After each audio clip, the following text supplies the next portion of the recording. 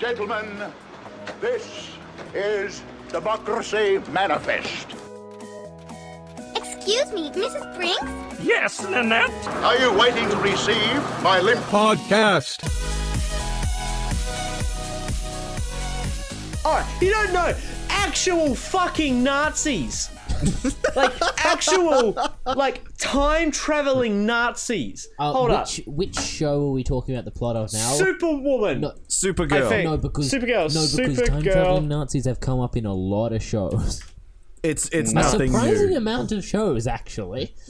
I mean, like, you get one Nazi organization, the only Nazi organization to ever exist, Yeah, the suddenly Nazis. starts experimenting with fucking unknown technology, and suddenly you got time-traveling fascists. I mean, fuck me, I don't know. To be fair, we have had that discussion in uni about the Nazi Bell and all that, because they were attempting teleportation. Fuck that. That was actually entertaining. I would watch an entire fucking documentary on that Nazi bell that appeared in the middle of butt-fuck nowhere with no Apparently explainable there's- reason than this fucking time-traveling Nazi Supergirl bullshit where apparently there's a star that only kills men because of how it interacts with the Y chromosome. There's a What? Nazi version of Supergirl, which is in the TV. Come Wait, again. Wait, it's in the TV shows, or it literally lives in the It's in the TV show. It's in the TV Alright, show. alright. Where Supergirl, there's an alternate version of her who is an actual Nazi. Is she... Oh, wait, no. Supergirl does have blonde hair and blue eyes. That explains it. No, she doesn't got blue eyes, but She doesn't have blue eyes? she's blue. She does have blonde She's hair. blue. No, she's naturally brunette, but she has dyed it blonde. She wants that fucking Nazi final solution race. But, oh Ariane my is God. the word you're looking for. Arian. Not Ariane. Ariane. Ariana Grande. Exactly. You might not like it, but this is peak human. I remember. You may not like it, but this is peak Kryptonian perfection. Yeah, are we going to Yeah. actually introduce this podcast, or are we just going to sit Hold here on, talking hold on. about shitty TV shows? No. we need The to opening of this realize podcast the is- stupid. The opening of our podcast is the Nazis. That's what Kenny led with, and that's what we're running with. If people have watched episodes of this, they know who we are. And if they haven't, we should probably introduce ourselves. Good point, they've watched Alex. it- yeah, I don't it's like Called, saying it's that. called I am not Crisis saying on that Earth again. X. Crisis on Earth X with fucking. I swear these like time traveling Nazis. I'm pretty sure Earth X is a kink store. Where is it? Not in The that Nazi show, it army. isn't. They're led by an evil version of Kara, who is Superwoman, but it's an evil version. It's the Nazi version. Oh, So yeah, gee, thanks these for- in this episode, right, there is straight up like people in like Nazi uniforms, like As the locking Nazis people, usually are. locking people up in like what seems to be like a new fucking Holocaust, a new Auschwitz. And it's locking people up, and it's like, yes, you are not perfect. Oh, why are they French? you are not perfect. Why shit. are they French? I don't know. But yeah, like actual fucking space Nazis in my Christian Supergirl Adam. Nah. Yeah, but I mean, you have to. I know we've talked a little bit about this before, but you do have to give them props that the No, I don't. World War II German uniforms looked amazing. Oh, dude, absolutely they are. yes. Like fucking the fucking Nazis, By they do some Hugo bad Boss. shit. Nazis do some bad shit, but holy shit, are they stylish? I wasn't joking. They were They were See produced that's by why Hugo the Boss. Nazis had the SS. It wasn't their secret service. It was their style rank. Or they couldn't get a smoking six style. No, they could only get Couldn't combo some fucking poor helpless Hey, people they into comboed Auschwitz. 8 million. All right, I'd like to see you land a hit count, a hit combo of 8 million. So I take Like, it from this legit- conversation, the KKK drew inspiration from Mortal Kombat. Alright, so this is legit. I'm gonna post this in the fucking chat and Discord, but there's a picture of what their Nazis actually look like, and it is horrendous. That is disgusting. It is so fucking. Oh. Alex, And aren't there's they a- my cosplay goggles? Like, I they're think the they same are. ones I've got in my So cupboard. alright, so in Earth X in Supergirl, there is a Nazi Flash, there is a Nazi Supergirl, and a Nazi Arrow, and they are just all the same design, but more stylish. Yeah, but Like- we already Please, knew this. please show us The evil this team is S-rank badass. Supergirl. Oh, the S-rank Supergirl. Alright, this will be the last picture, and then I'll fucking. Then you'll Should I- finally should I make- introduce us. I could put this as a fucking podcast cover for this episode. Just Supergirl with Nazis. I'm like, what's going on? Oh my god, political propaganda. I mean, We're actually here to talk about the Game Awards, so yeah, I suppose political propaganda. Thanks, Sonic Fox. Welcome to SV Cheats, one gaming podcast about games and gaming-related symptoms. I am your host, Chris, and to me I have... Me, Alex, and to my left we have... what? Me. This Jaden. idiot. Yes. Probably my cat. My cat is meowing. He's not on heat, he's just meowing. You have your testicles removed, didn't you? Yeah, I feel so bad for animals, but at the same time, if we leave animals be animals, they just fuck. To be That's- fair, that's if the you entire let people point. be people, They just fuck, yeah. Yeah. It's one of the three points of the human existence is to fucking consume, consummate, and destroy. Yes, divide and conquer, like the booty. First But you yes. divide the booty, then you conquer the booty, then you destroy the booty. So yes, There you go, birth, death, and marriage. as our introduction for the podcast has been yes, the introduction. a quick fire 6 minutes review in. of Crisis on Earth X, a episode about the literal take, a literal feminist take on Nazis. To So, be fair, it's what they know best because a lot of them are a bunch of Nazis. So like it is in the comic books that this exists, but from what I saw, the comic books were like pretty fucking cool, and then it's just like, yes, we're gonna oppress only these minorities, and it's like, no, we're just bad people. That's it. No, Bad for fucking- the sake of being bad. DC's writing Yeah. is really coming into play here. Oh, that's right. I keep forgetting there's Marvel and DC. I just think for some reason, What- for one- some this- reason. look at it like this. Marvel is a marvelous accident, whereas DC is just a mistake. It doesn't even rhyme. I know, because DC has absolutely The no way- the creative way thought that- to put the into way it, that I and can I'm not put about to start Marvel- now. The way that I can put Marvel and DC in gaming terms is Marvel is Nvidia, DC is Apple. AMD. No, like they're not doing bad. They're just not doing as good as their competitor. No, they're doing fucking actively terrible. Doing bad, actually. They Yeah. are straight up All shooting right. themselves in the foot. If you want to put this in gaming terms, fucking Marvel is Nvidia, and DC is some fucking Slavic Euro junk brand. It's Wish.com. Yeah. DC Comics is Wish.com. Well, no. The comics is fine. Well, What? actually, No, I are you think there's kidding me? issues with the comics as well. Marvel's comics haven't turned a profit in the last 6 years, Well, we were talking about and DC. DC's have done exactly the same.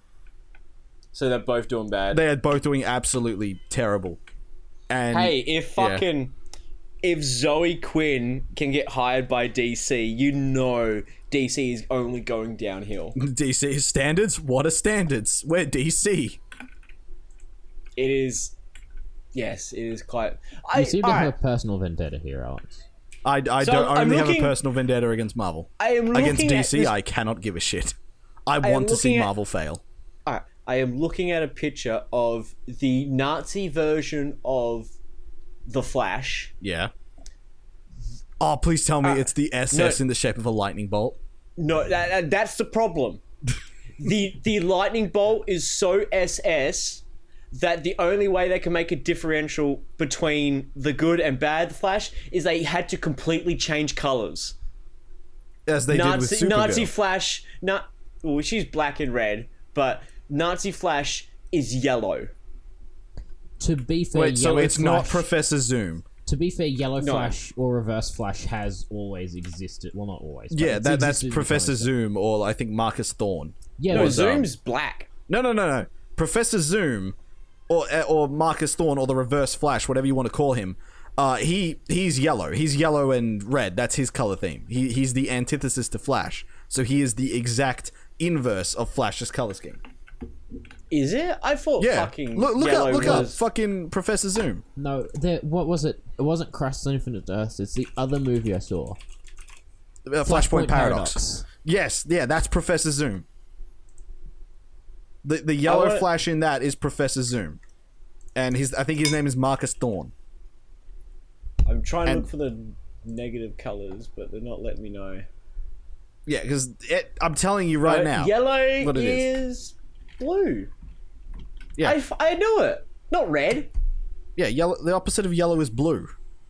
Yes. Why Yeah. are you saying he's No, complete opposite? No, the antithesis of the costume. So Flash's primary color is red, and his red. secondary color is yellow. So Zoom's primary color is yellow, and his secondary color is red. That is so unoriginal. Of course, it's How fucking unoriginal. His whole goal was to become the new Flash and ruin his reputation. Like, my reds are yellow and my yellows are red. How will you take that, Flash? Like a bitch. Like an absolute bitch. Like And an absolute apparently he bitch. still wins. But anyway, Yeah, occasionally we talk about games on this podcast. we're a gaming podcast. Yes, Alex, what have you been up to this week? I've gotten back into Destiny. I've been doing my gacha shit. I finished Star Wars fucking Jedi Fallen Order on the hardest difficulty, and that was extremely satisfying. What else? What else have I fucking pissed away my day on? I've started another campaign in Total War Warhammer 2. We still You need to do need a to head-to-head. We still do need to do our head-to-head. Oh, I'm thinking about if I've got money to get it next week, which hopefully I too do. great I again. might grab Warhammer 2 because the Steam is having a sale right now. Warframe has released its Railjack, so I've been trying to build that, but I have been failing. bouncing off that game super fucking hard for some reason. Because you're playing Destiny. Yeah, because I'm playing Destiny. Alright, the what else? benefit Yeah, that's about benefit it. that I believe Warframe had over Destiny was that there was more customization and it was free. Now that Destiny is free, Now the Destiny is free. It's all of Warframe, but with some money, well, a lot more money, and actual experienced developers behind it. That and it's a first-person shooter, and I've got a soft spot for them. I think it's more that Destiny 2 does have a standpoint of players from the old games Destiny and 1. characters and all that. And I would also argue that as a general rule, Destiny characters are more characters than Warframe characters. Like, people like them more. Yeah. people like Destiny characters more because they're actual characters. Whereas in Warframe, you have Lotus, you have sorry, you have Lotus. Yeah, The other That's Can't remember about anyone it. else. you got some vendors that give you like mission junk, but Yeah, aside from like they are like one or two stock lines, there's no personality behind them.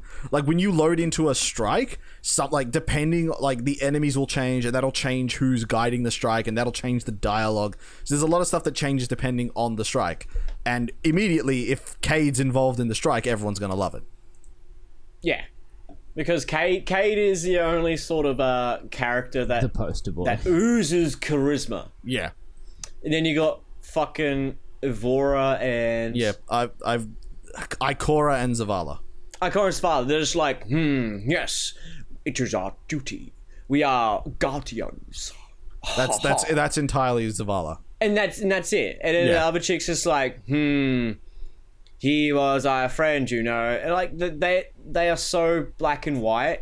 It's Cade in comparison is just abundantly clear where the effort went. See, well, I don't even think it's that And much. Nathan I think Fillion. The other one are good, or at the very least decent characters. The problem is they're just overshadowed by Cade, so they look significantly worse.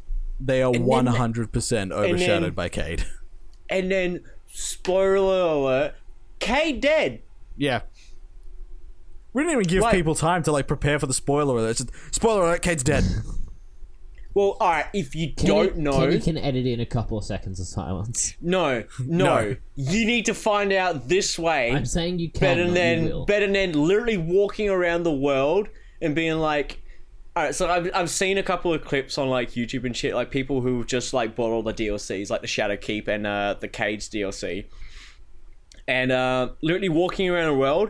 And since the world seems to be a constant, like I always up to date environment.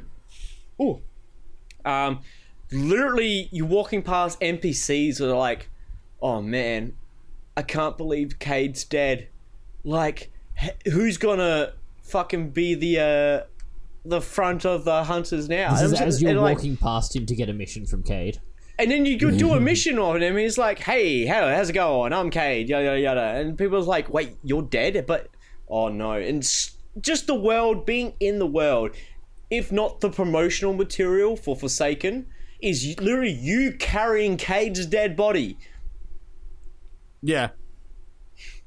It is 100% just you carrying Cade's corpse. It's either one or two things. One, Cade's dead, or two, Cade's been like overly dramatic, and just both are very viable. To be fair, but he's just been overly dramatic and yeah. As I said, it's a very viable thing, but like at the same time, the promotional material is like, oh my god, Cade's dead. Like, they do not hide it whatsoever. It is, the Forsaken DLC is front loaded with Cade's dead, say goodbye, and now hunt him.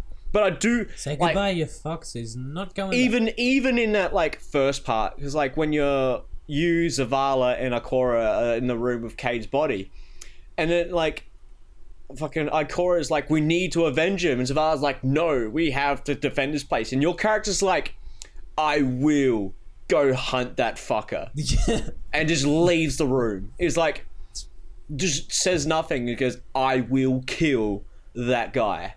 Yeah, like, I can't remember his name. We need to Prince... avenge him. No, we don't. I'm a killer. Aldrin Sov. Yeah, Aldrin Sov. Yeah, Ikora is like, we will rally all the Guardians. We will storm the reef. We will bring our army to fight. And Zavala's like, we're not an army. At best, we're a ragtag group of idiots standing on top of a wall. standing inside a wall. Yeah. We defend the city, we defend the Traveler, and we defend ourselves. We cannot wage a war with the fucking Fallen, the Forsaken, and the Awoken. We cannot do that. Yeah, so your character single-handedly does it himself. Yeah, and then your character single-handedly goes... Yeah. I think it goes, Ultra Sov is mine, and it just leaves. Yeah. I'm like, I like it. I fucking like it. Well, I know this is something we talked about in our Code Vein playthrough on the channel. One of those things where your character's not useless in cutscenes. Yeah. Though even then, there's a big difference between not useless in Code Vein, where you are actively important in cutscenes rather than sitting there watching. Like, shit you're happen. a participant. Yeah, you are an active participant instead of a spectator in those cutscenes. But in certain cutscenes, in Destiny, you are also an active participator. It just depends on the cutscene. Because sometimes you just stand there like an idiot, and other times you say something. Like an idiot. Like an idiot. That's about it. So you've been playing Destiny 2. We've been doing the Garden of Salvation raid, which we still haven't gotten past to the final aspect of it yet. We still haven't gotten past the second aspect of it yet. We're not even up to the final aspect of it. Well, after this is the final aspect. Yeah. But we still ain't there. Yeah, I know. And apparently that ends soon, apparently. Mm-hmm. What? How does it end soon? Is it like a constant raid you can do whenever? Yes, I believe so. So why is it ending? I don't think it's ending. What's ending? I heard that since it's near the end of the season or some shit like that. Oh, the season will be ending, but not the raid. You can still go back and do the raid. I was about to say, like, yeah, they're gonna like bring it back or some motherfucker shit. Well, apparently not. So that's your week. That's my week. Alright, Jaden, how about yours? I've basically just been playing a bunch of Dragon Ball Fighters. again, and Dead Cells. Yeah, watching you play makes me want to play it, but then like that's a dedication of time I don't think I have right now. But What is it that, is like something I want to put 300 in. hours? Yeah, I've he's got- hit like 320 hours in it or something. Though a bunch of that will be AFK on it. Probably 20 hours, I'd guess. That's cheating. I have a total of 9 hours. Apparently, you played 22 hours just recently. Yeah. You have doubled and then some my fucking time just recently. Quote unquote recent. Oh, that's actually pretty. Yeah, and I've been playing Dead Cells, which I've been quite enjoying. I just reached the final boss for the first time, or what I assume is the final boss. He might be the second last.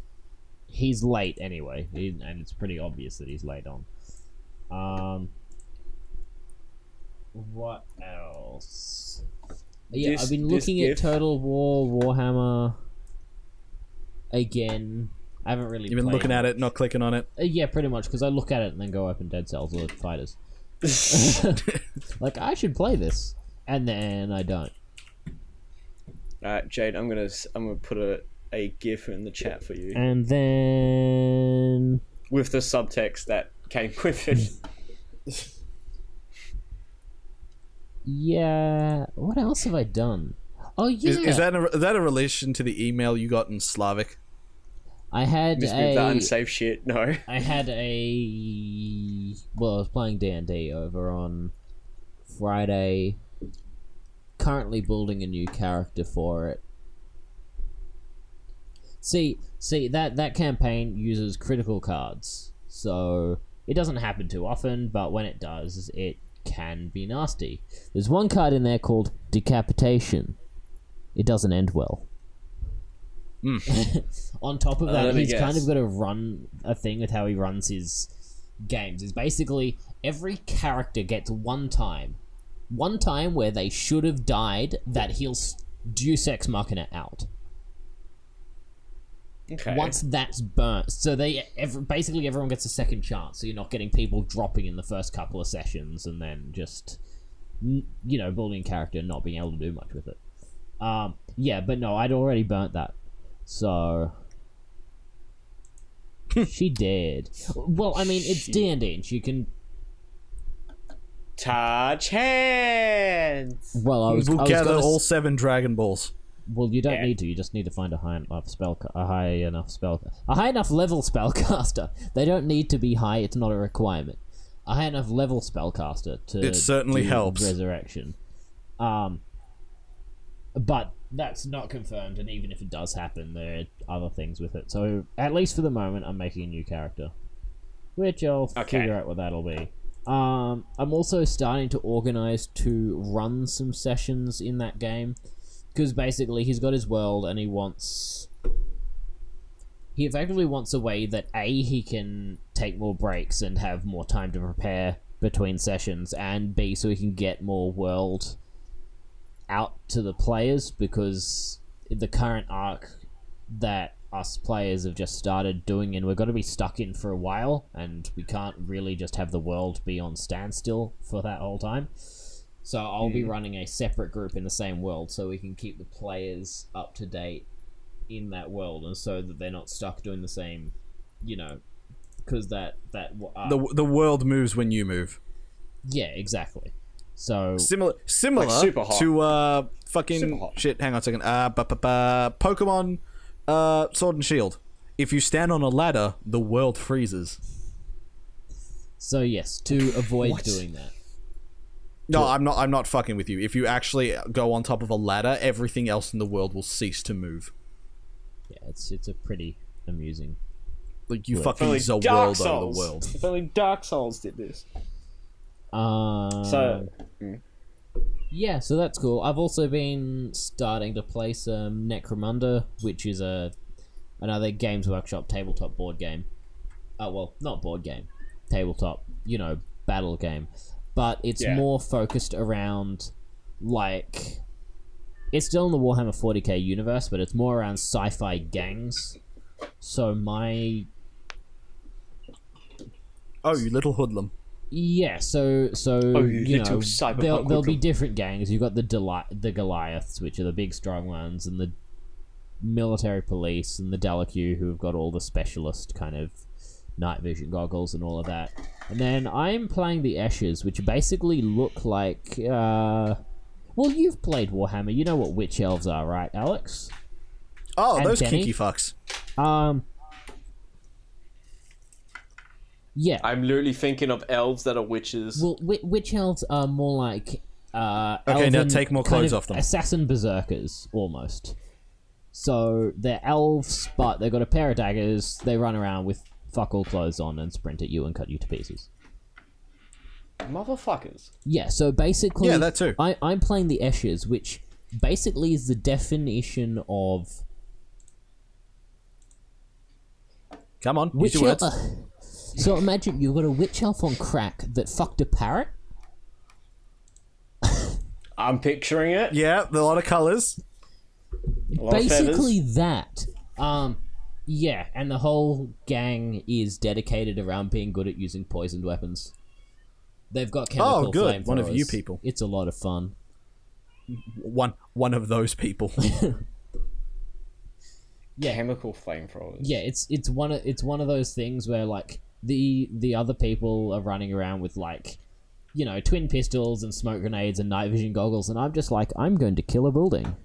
Oh well, everything inside the building, because there's The building will eventually fall. Date! because Calm the fuck down. chemical weapons in those games, like gas and toxin weapons, instead of rolling for wounds like you would normally, you know, you roll to see if you hit, or if they're under a template, they're automatically hit, like in flamethrowers, and then normally you'd roll against the weapon's strength, the weapon's strength against the creature's toughness to wound it, and then they'd take a wound, and if it drops them to 0, because some creatures have more than one wound, then you roll an injury for them. That sounds like a violation of the Geneva Convention. Conventions Gas agreement. Yep. gas weapons are just roll a dice. If it's equal to or higher than your opponent's toughness, roll an injury dice. You ignore their wounds value completely, just roll straight on the injury table. Also, because they're gas weapons, there's no armor saves against it. They're very nasty, and it's a lot of fun. Learn to breathe. It's not that hard.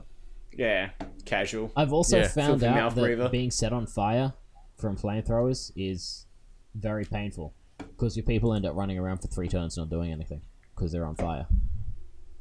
Fucking someone needs to take 3 a visit whole to the turns. Tibetan monks Well, and learn it how to be it on fire can, properly. You know, depending on the die rolls to put yourself out, it can take various amount of times.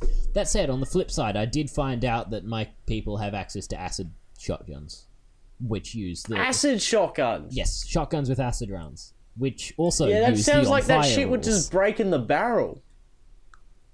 Oh no, you shoot them and it explodes. Anyway, I got a bit point. distracted about the rules mechanics of Games Workshop games. But yes, I've been having a lot of fun with that kind of stuff.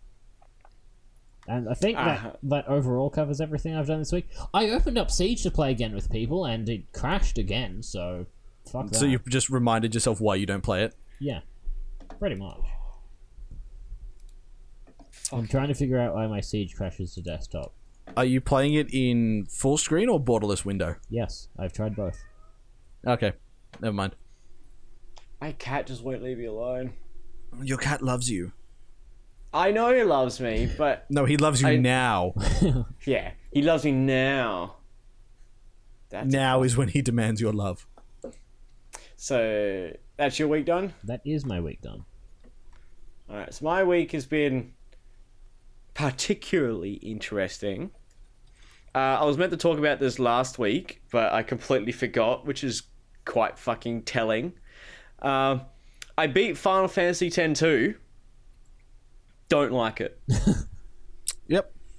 Alright, so I've beaten it. I can now decide that I dislike I would it. just sort of preface this as like the only reason I decided to play Final Fantasy X-2 was because I felt I owed it to the main character of Final Fantasy X to finish the to do story.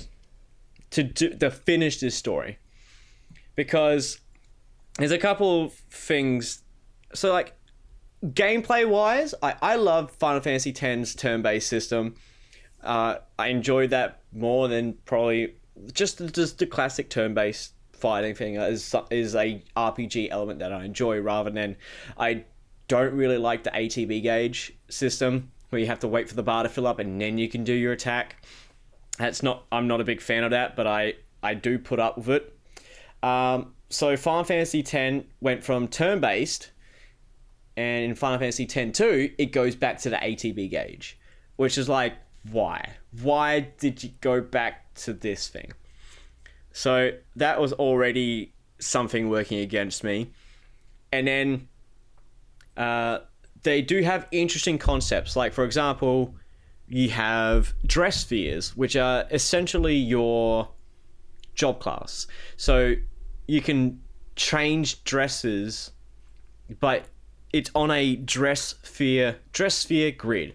So, for example, think of like a plus sign, and at each point of the plus sign, there is a job class, and then in the center of the plus sign, there's another job class. So let's say I started at the top of the plus sign. It will take a turn for me to change from the top of the dress sphere grid into the middle, and then a turn to change into different spheres. So you basically turn. You need to take a turn to take your job off before putting a new one on. Yes, but you have to do it in a pattern. You can't just go to anywhere on the dress sphere grid. You have to do it, like, you have to journey to that dress sphere. So that's interesting. And that has different, there's multiple dress spheres. So like, you have like crosses, you have literally like a dress sphere, which is just a straight line with two dress spheres on it, or two dress spheres on it. And the interesting concept is, if you go through all the dress spheres on that sphere grid, you can then activate your character's, like, it's like a special summon ability. So this is our bed girl called Riku. If you use her special summon ability, she gets like a mecha machina. And it's like a really powerful ability. So that concept is cool. And there's a lot of different jobs you can do. Like, so basically, once you've cycled through all of yours, then you can go to... Then you can use that. That's why, like, the straight line dress sphere grid was quite powerful, because you had to change you could just run literally the once same line and keep... You just literally change once, and then you can activate your special ability. But the thing is, so you put like what dress spheres you want on that grid, but if other people use that dress sphere, they can only use what's on that sphere grid. So if I have like a gunner and a dark knight on it, that means every character can only use a gunner and a dark knight, because I don't have access to it. So you can't customize sphere grids or you can, because there's a multiple sphere grids you can choose from, but you can't customize it for each individual person. It's pretty much an all-round sort of thing. So that mechanic's cool. The story I fucking hate. Like, for a Final Fantasy game, I'm sitting here going like, there's an obvious carrot on a string in front of me, and I'm like, all right, I can see where this carrot on a string wants me to go. I'm not that dumb. I can see where it's taking me. And then when I get there, they take the carrot off the string and throw it away, shove it up my ass, and then that is now what I need to chase. The carrot up my ass. Because, spoiler alert for Final Fantasy X. Spoiler alert, I tell you not to, but I don't give a shit. Spoiler alert on Final Fantasy X. So you play as a character called Tidus, or Tidus. Tidus. In Final Fantasy X. Turns out he is actually dead. Mm-hmm. Tidus is dead. Mm-hmm. He was literally transported 1,000 years. His spirit was transported 1,000 years into the future, which is the current timeline of Final Fantasy X. And at the end of the game, Yuna, which is the main girl character, like the love interest and like an awesome character, and Tidus, I'm gonna call him Tidus because Tidus sounds better. Tidus and Yuna basically fall in love, And it's very nice, very sweet, and very well thought out relationship.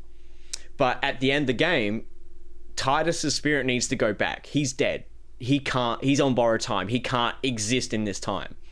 So Yuna is obviously heartbroken because Titus is gone. Yeah. And then there is Final Fantasy X-2, which Yuna gets a sphere, because they're sphere hunters. So this is the one thing that annoyed me in Final Fantasy X-2. In Final Fantasy X, it makes sense, but it annoys me. In Final Fantasy X, Yuna was a summoner. She was a believer of the faith, the Yevon faith, which lets her be able to summon monsters like Shiva, Ifrit, Bahamut, that sort of stuff. In Final Fantasy X-2, since she's not with the faith, since she's casted the faith away because they found out that the faith is a bunch of bullshit and the people running the faith are absolute assholes, she is no longer a summoner. She hasn't got that ability. She is a sphere hunter, which go hunt spheres and then sell them. So she gets a sphere in which there is a character that looks like Titus in a cage. She's like, I need to follow this up. And the entire journey, well, a majority of the journey, if not the entirety of the journey, is focused around Yuna coming to terms that Titus is gone, that he's not coming back, and that she needs to move on, but still also respect the fact that what happened. Yeah, move on, but not forget the past. Yeah. So the game, like, especially the main bad guy of the game is literally like a spirit from like fucking 100 years ago who got shot down. And so him and his lover got shot down and they both died. Except the girl moved on to the far planes and the guy didn't. He just came back to act revenge. So that's the main thing. It's basically like, I'm here because my lover is gone because of these people. And then like at the end of the game, you bring the lover back and she's like, you need to move on. And it's basically just a whole big like metaphor for Yuna. It's like, hey, you need to move on. And so the entire game is spent of Yuna understanding, coming to grips that Titus is gone, yada, yada, yada. So, seems pretty good, right? No! What do we do this time? How do we fuck this up? I know. Let's just bring back Titus, because... When your entire plot arc is getting over something and then the thing you're getting over gets undone. Oh. What So it's message like- are they sending so- here? So the faith is like, we can try to bring back Titus' spirit if you want. If you want. Like, So I'm just like... okay, what's the catch? No, nothing. We just feel like doing it. But in fairness, it's like, okay, you can bring back Titus's spirit and then Titus is back. But then That it? Earlier, He's back? earlier on, you get the choice to like, nah, just let it be. But I didn't see that. Like, the choice was sort of like... This isn't the Fire Festival. We can't just let it ride. Yeah, so it's like, all right, by the way, bring Titus back. And Titus is back, and he's like, okay, I'm back. I'm alive. Oh, okay, this is now happening. So... I'm cool with this. So, how do we fuck this up again? So death was neat. Said Square Enix. You've I know. resurrected just to shoot him. Let's make DLC in which Titus and Yuna break up. Oh, fuck me. So literally, the DLC, which is like the Lost Missions or something or shit like that, is basically like, me and Titus broke up, and I'm grumpy because men. And then, like, the girls are back together, and then they started arcing at each other. But it's literally just like, hey, look, we spent a whole fucking... I think I beat it in 30 hours. Whole 30 hours just getting over the fact that Titus is gone, to just bring him back, and then break up with him. What message are you trying to send with this shit, Square Enix? Yeah, I'm getting somewhat mixed messages here. Could you explain? Please it's explain like- your mixed messages. And I said, like, the main campaign story is fine, but it's so fucking kid-like. it's annoying. Daddy, just get out, all right? If you See, this time I even heard your cat. just jump, fucking neck yourself. Don't do that. But where was I? So like, oh my god. So where was I? God damn it. Something about mixed messages. Something So, like- about bringing someone back from the dead only to break up with them. Final Fantasy X story is fine, but it acts so kid-like, where it's just like Final Fantasy X deals with some very like adult issues in like treatment of others and all these different like sort of real world politics, but put in and mixed together in a sort of adult manner and a respectful way. And then, do you know how they deal with shit in Final Fantasy X too? Fuck the Elbed. With no, that's Final Fantasy X. In Final Fantasy X too. Take a look at this. Fuck. In Final Fantasy X too, they solve their problems with the art of dance. Yes, they dance, and yes, they dance. They fucking dance to everything. Right. Oh so no, it's fucking interpretive problem. dance is the solution. No, to it's not. everything. It's not even interpretive dance. It's just like, man, you're a good singer and dancer. How about you just dance your depression away? Gee whiz, I've Oh never yeah, tried brother. I didn't think of that, and it works.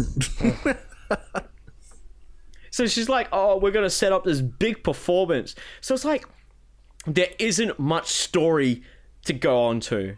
Like the story is, "Hey, look, let's set up this big performance, but we need a boss. So let's set up a performance in one of like the most deadliest places ever, the lightning plains, which randomly strikes lightning fucking anywhere it pleases. For the Thus express the name. purpose of giving us a boss fight. No. The boss fight is actually in a cave, got nothing to do with the area. It's just like, oh, there's a big monster over there. You should probably fight it. And we did. And I'm like, cool. And then Riveting. the fucking... Dante. And then the final boss fight was a fucking gauntlet. Like, not even a good gauntlet. Like, it was just straight up like, all right, Spam you have bush? to... No, you have to fight the tail. Cool, and then you Oh, gotta fight the legs. Cool. Then you gotta fight the arms. Cool. Then you gotta fight the head. Cool. Then you gotta fight the dude on top of the head. Like, holy fuck. What a gauntlet. And it just, the final boss fight was just not fun. It was like, so the design for the boss fight, the Vegna gun, looks pretty cool. It's like a fucking ultimate world-ending machina that we decide to leave underground for a bit, just for the purpose of someone getting really angsty and pissed off and wants to use it against us. So, yeah, cool. Excuse me? Yeah. It's That literally it? like, the Vegna gun is literally machina that basically just can destroy the world. And what are we going to do with it? Just going to put it underground. Not like completely underground where We're no just one gonna can leave get to it. there. We're not even going to dismantle it.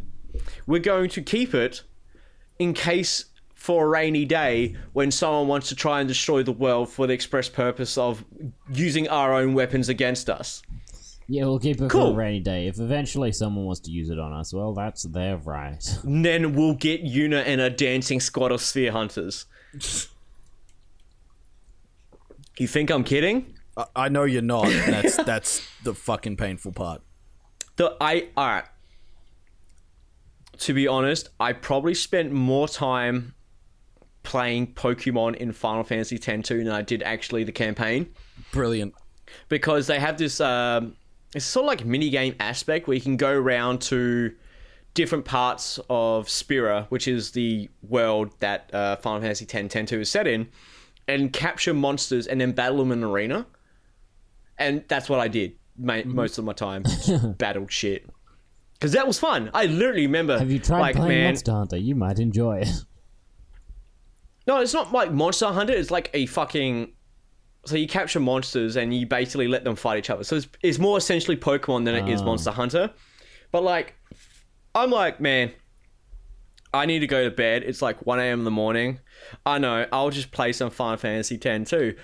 oh wait, what's this cool fucking arena thing? 10 o'clock in the morning. I probably should get to sleep now. Been playing this for like a whole 9 hours. So yeah, so Final Fantasy X-2 overall didn't like it, but I felt that I had to beat it because I owed it to Titus. I owed it to him. And I got shat on. But Titus That's what you fucking get. That's what you deserve. You get what you fucking deserve.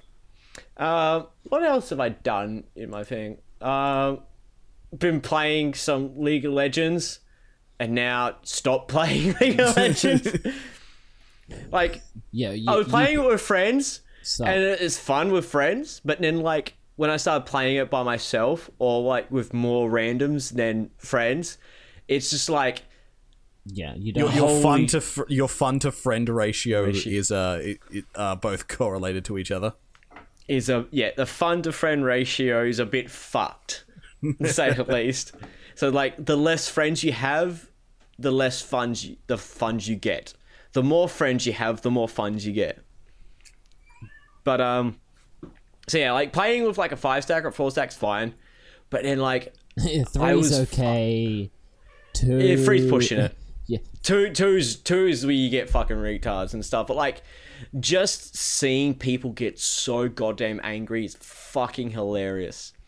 Like, obviously the League community is just like a cesspool of just degenerates thinking they are all that in a bag of chicks because they click faster. But like seeing people legitimately like go off, spending half an hour with you crying over something. Like, for example, my favorite one so far is I went Mundo top and we had a Kha'Zix jungler and he did his red buff and then he's like, I want to gank top. I'm like, cool, come gank top. And their jungler came at the same time and Ka died for it. So I almost died, but I got out, but Ka died for it. And he's like, this fucking top, fuck this top. Who the fuck takes Mundo top, honestly? And then proceeded to not jungle for the rest of the game, just sit in my lane. And I was like, holy shit. And he was fucking going off like a pork chop, just absolutely like crying his fucking eyes out in chat. But the thing is, if you haven't noticed this about Kenny's personality already, he's the kind of person that's gonna egg someone on if they're annoyed just to see how far they'll go. Like, I was doing that too. I'll be like, oh man, like, I this is my first time Mundo top. I checked his build on Mobafire and like I thought I could win it. He just fucking, as soon as I said Mobafire, like the chat spam was just unbelievable. Like, oh my fucking god, you use Mobafire? Holy fuck, you're so like literally he just, his character didn't move for minutes because he was too busy typing.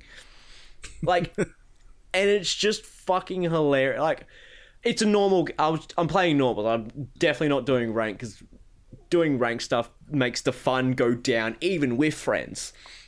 But, it's like taking the sweat and turning it up to 15. Turning it into a sauna. Hold up. Talk amongst yourself about how bad League is while I actually kicked Dante out. See, I quit League because of just the sheer amount of sweaty tryhards that are forever present no matter what game mode you play. Like, you can even play some of the most, like, for fun, fuck around game modes, and 9 times out of 10, some sweaty fucking nerd is going to get all salty because you didn't pick the correct champion, or you picked the champion he wanted to pick, or, God forbid, you made a mistake. No, man, it's literally, oh my fucking god, you didn't die with me. How bad can you be? You're so fucking bad. FF. Like, that is the majority of the time. It's like, if someone comes up like to me and we try like a 2v2 and they die instantly and they haven't killed or gotten anyone down low enough for me to kill them, I'm gonna back the fuck out. And Called they're like, a oh my tactical god. retreat. Not to mention, like, I'm just generally shit at League. Like, it was one stage where I was like, I'm happy with my current skill level, but now I'm just generally shit. And seem to be playing is it you can just to go- see people get angry. Because it is a guarantee. Even that, you try and have fun, but the thing is,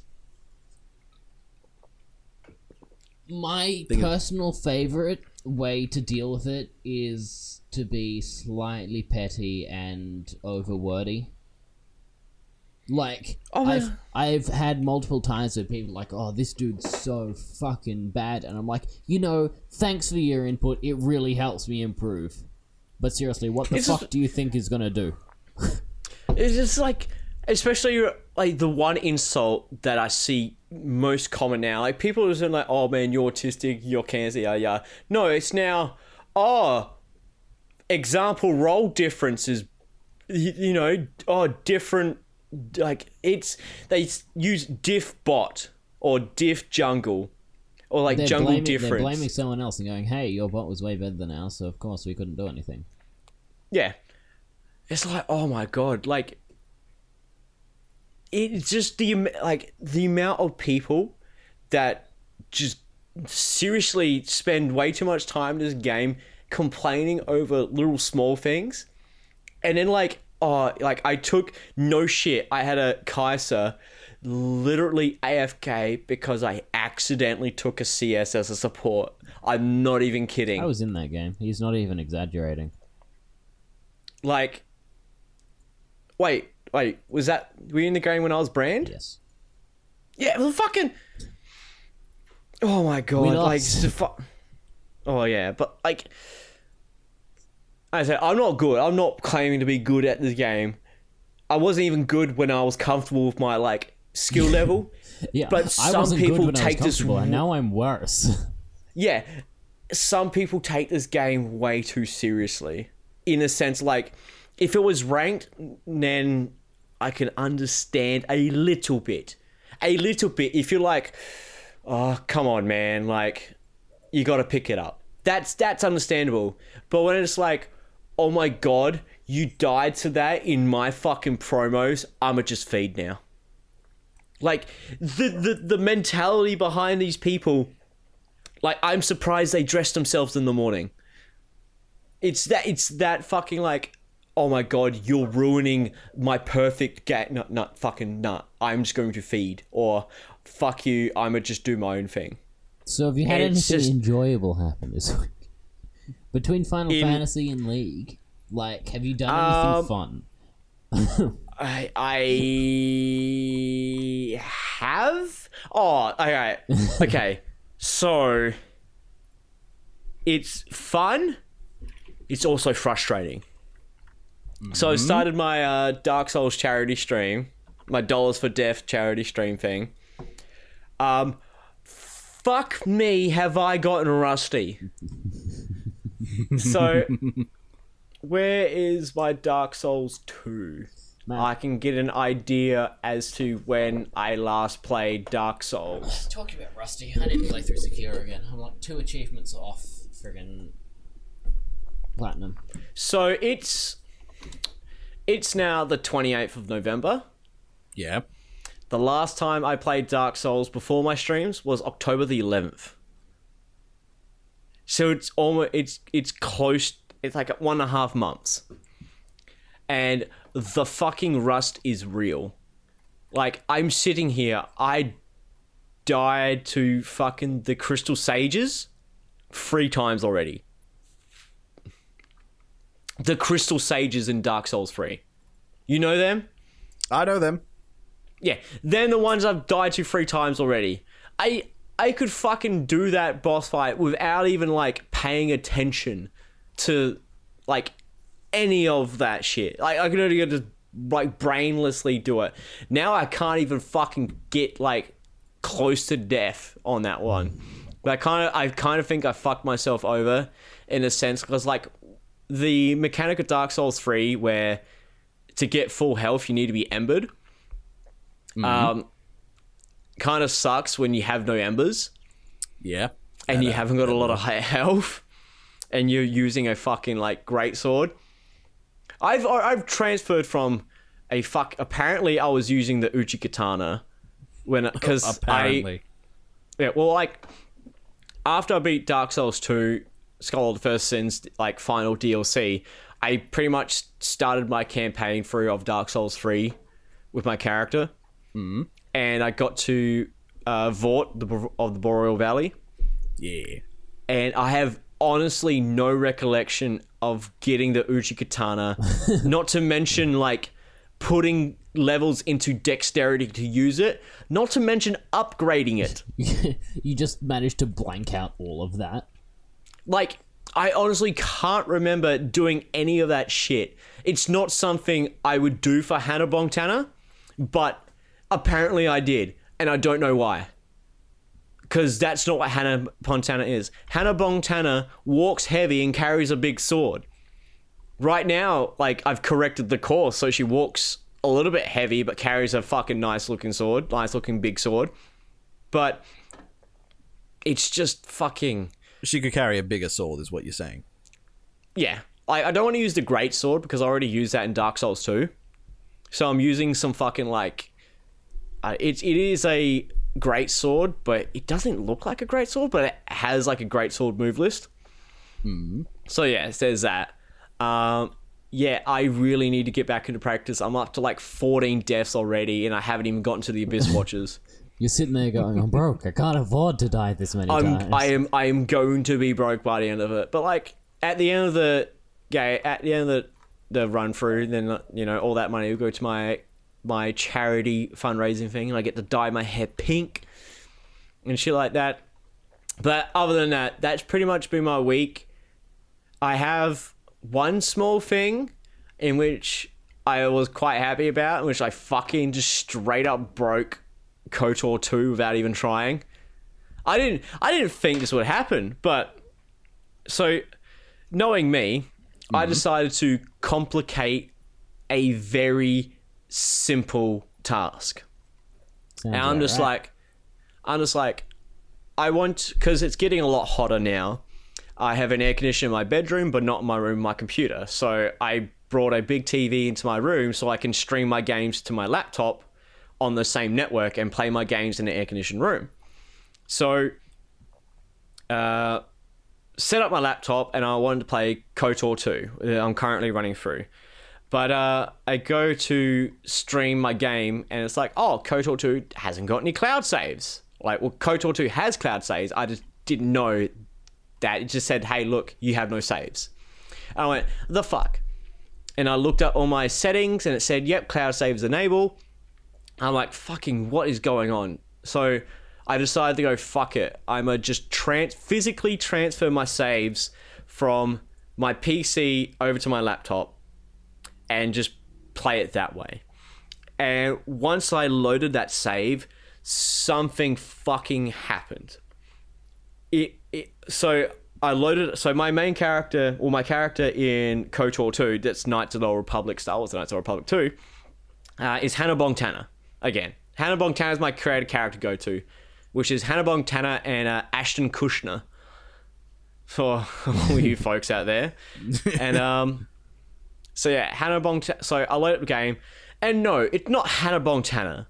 It's some fucking other guy. It's a guy for starters. I went, no, what's going on here? This isn't my character. And then I look in my inventory screen, like my party screen, and the fucking display picture they have for the character isn't even the same display picture for the character. So I should have a short-haired Caucasian girl, Hannah Montana. But my character model is a short-haired white guy who's naked, and my display picture is a short-haired black girl. With the description, something is broken, something is very, very broken, or some shit. I want to see if I can find it. I am broken, so very, very broken. And I've taken pictures of it and put it in our Discord, but there's a white guy who's apparently closer to the light side than he's super on the light side. That's not Hannah Montana. Hannah Montana's a Sith, but she's a sassy Sith. She's a super sassy, oh my god, super sassy Sith. And I love it. Triple S styling. Yeah. Super sassy fifth. But not only that, I took a picture of a quest because I received an item, a energy cell, which is like one of like 3 or 4 parts to create a lightsaber. So I've got the quest to like, hey, look, let's start building a lightsaber. You've got 1 part out of 4. And I look into my inventory and I have a lightsaber equipped. I'm like, huh. Not only is the character wrong, not only is the display picture wrong, not only is my party missing, but I have a lightsaber for some unknown reason. So yes, and as soon as I took a couple steps in, it just crashes now. Kenny is learning why you don't manually change saves. But like, that's the thing, I'm like, how the fuck am I meant to carry my saves? Apparently... And by apparently, like, no, this is actually the case, there's an option in your save file that says cloud saves. So when you go in game, there's like, hey, you can either save locally or you can save to a cloud by pressing Y. And I went, and that fixed my problem. That would have been good to know. Because I looked up, it's like, yeah, it's got cloud save. Like, people are like, yeah, KOTOR 2 has cloud saves. All right, but no one was telling me how do about... you use them? Yeah, it's got cloud saves. Mm-hmm. Thanks.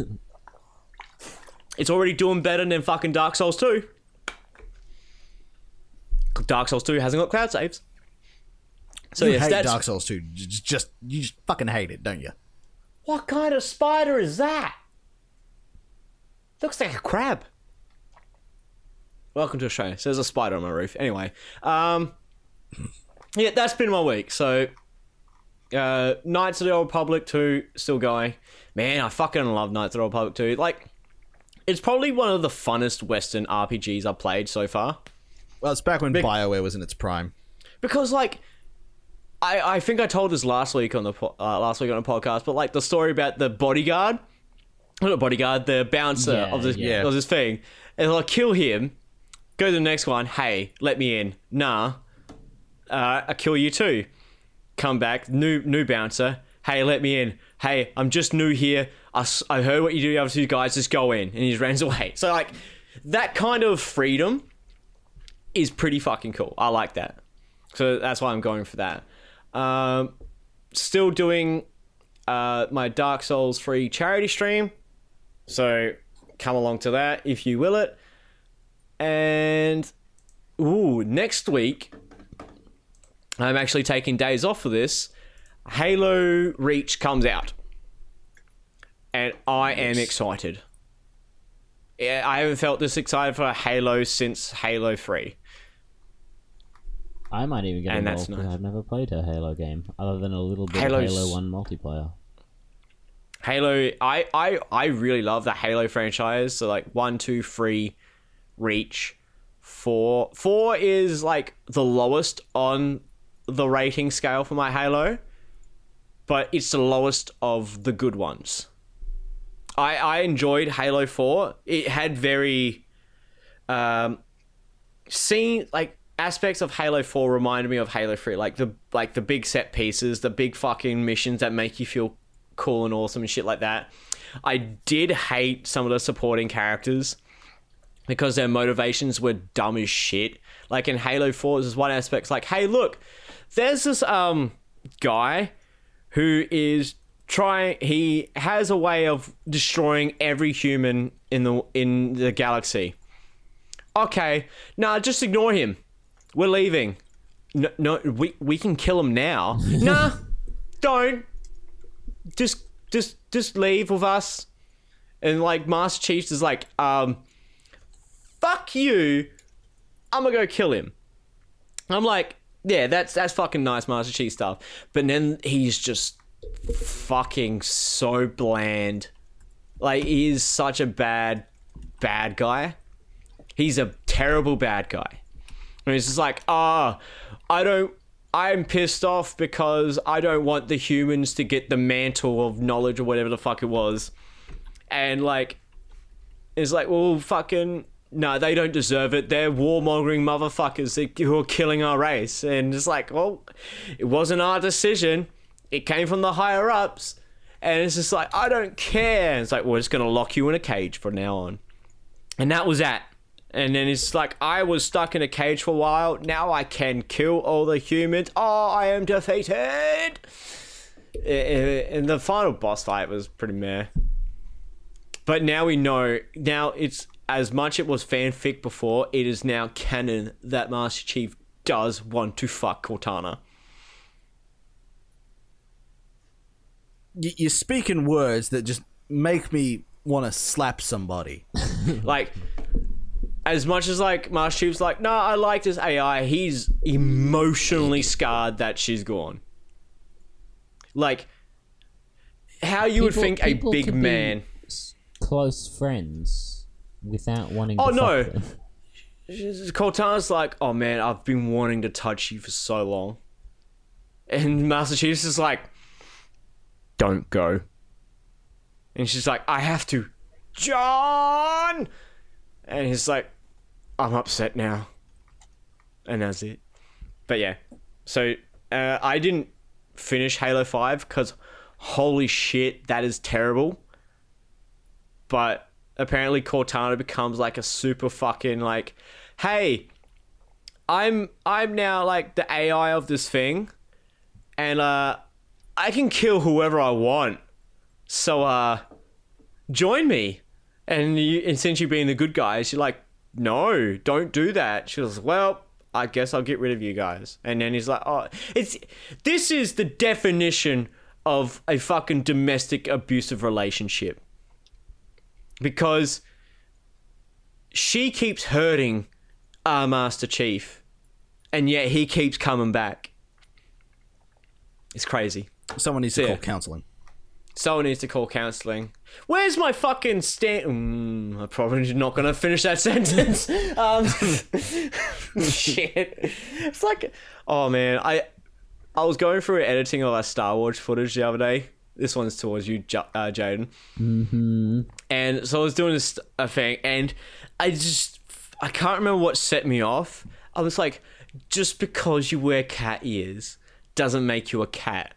And it's instantly just go, oh wow, that got real political real quick. And then we spend like the next minute just cacking ourselves laughing over the fact.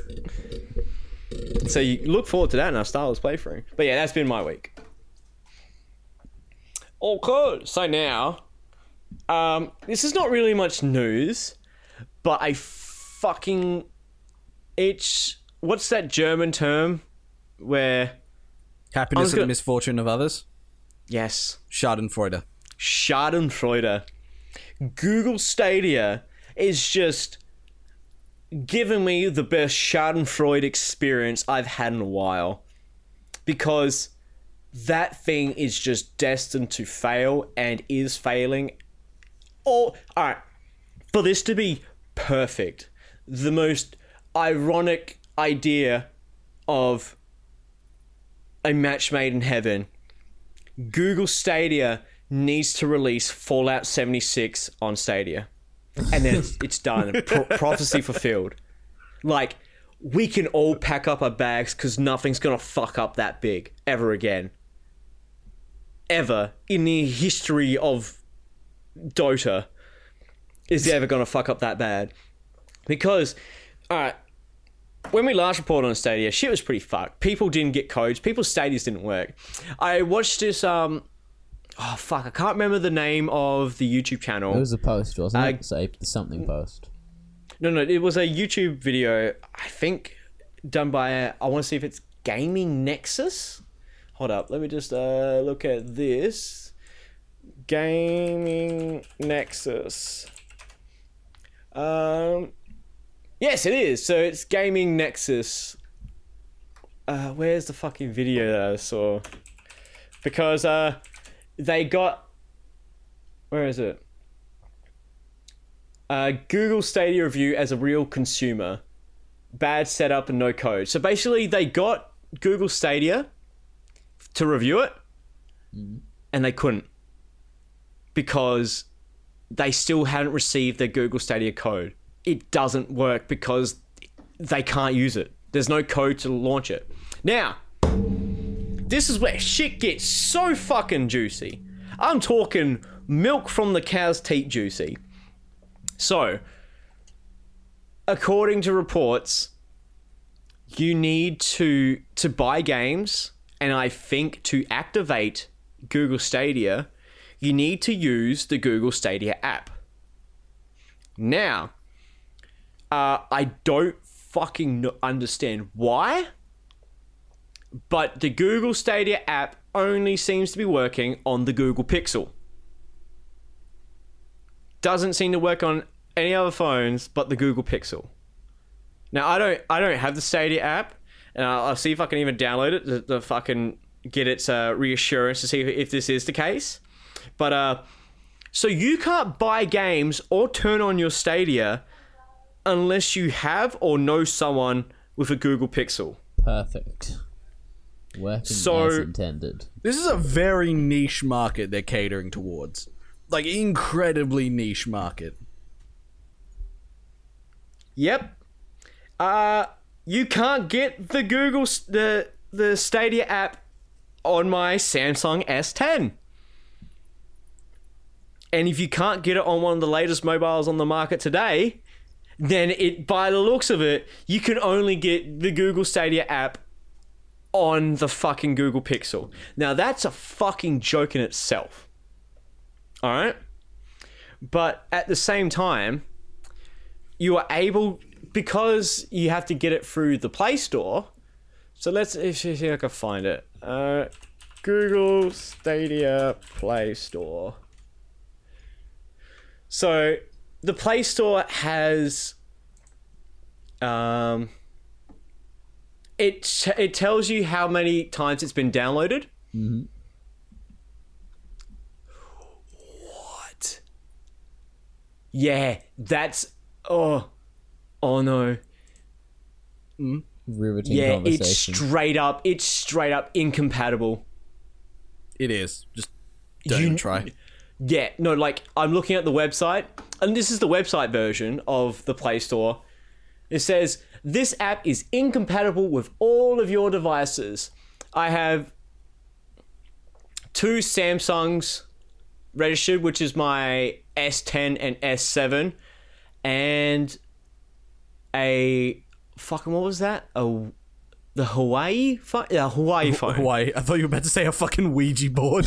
Yeah. So, Not even that could resurrect this at this point.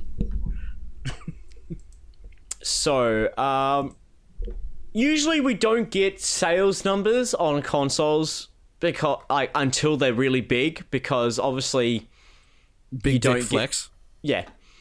But since Google Stadia is on the Play Store, it shows you how many downloads there's been. To which on the store, it just comes up with 100,000 plus. Now, as a major console or a major release for something of this caliber and size, That's nothing. to have like I'm gonna say just over 100,000 is an abysmal failure. The Ouya, I want to see the Ouya. Isn't that fucking boomerang? Yeah. No. That's the fucking.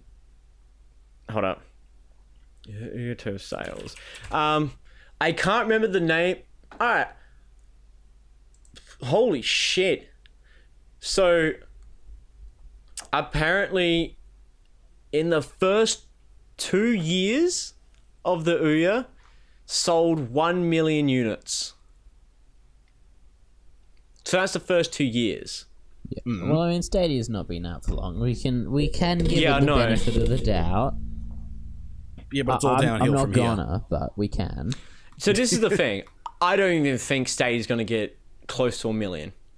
Because the way that it's been handled. Like, so one of the major thing is the Chromecasts that are running Stadia are overheating and bricking. Like, the Chromecast, which is only it's literally just streaming a video. The Chromecast can't even do that. It is burning up and literally destroying people's Chromecast unit due to overheating, just streaming gaming video. So that is without getting into the input lag and all of those issues. Oh, fucking... the input lag... The worst part about the input lag is that I was listening to the a podcast, the Castle Superbeast podcast, and they're talking about a single GIF in which someone at the Washington Post was doing a Stadia review. And this GIF was of the guy playing Destiny 2 on like the Washington Post's internet, which has like 900 megabits down and 700 megabits up. So it's pretty good.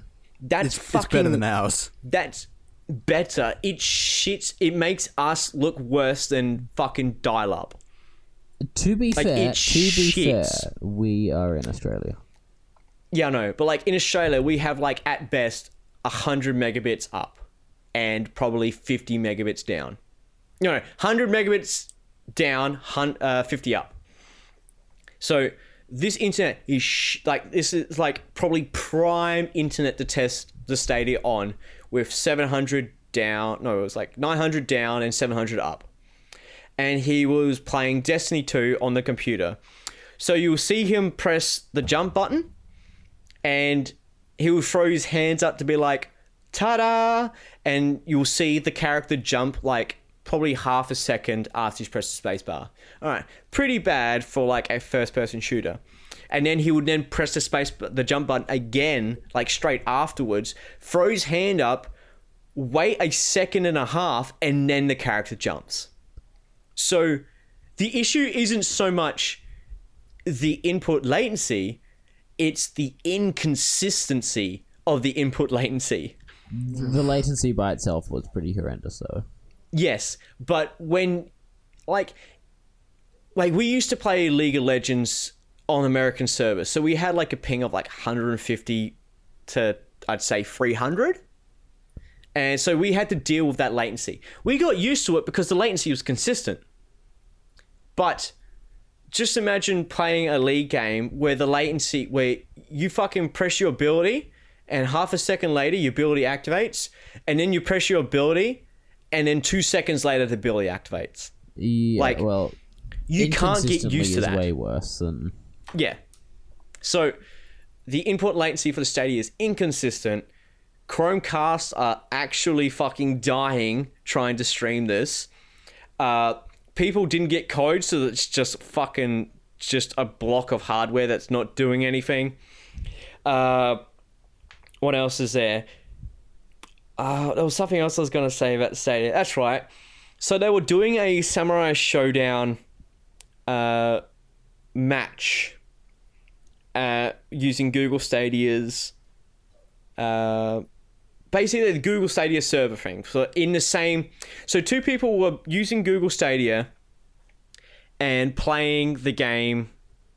Like, it was like I can't remember how they did it. I know I've already given my thoughts on how the Google Stadia wouldn't work on something that requires... So it gets worse. Because the two people demonstrating the game is going through the Google Stadia servers. So if you think about it, the only thing that the Google Stadia is streaming is the video. Technically, the connection between the two people is right in the same server. Yeah, like, they're in the same server. It's local. Yeah. But they are still getting inconsistent input latency. So how the fuck do you manage that when you have two people playing in the same server room but still have inconsistent input latency? You ask for your fucking money back. That's how you deal with it.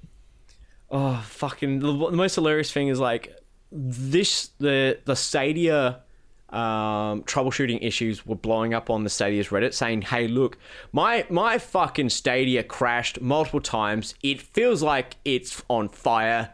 It sounds like it's going to explode. What the fuck's going on?" And Google came back saying, "Hey, look, this seems to be a very Common issue. No, not a common issue. Quite the opposite. This seems to be a very rare issue. Only a few people are having it." And then the fucking thread just blows up with people saying, "No, my Stadia feels like it came from hell.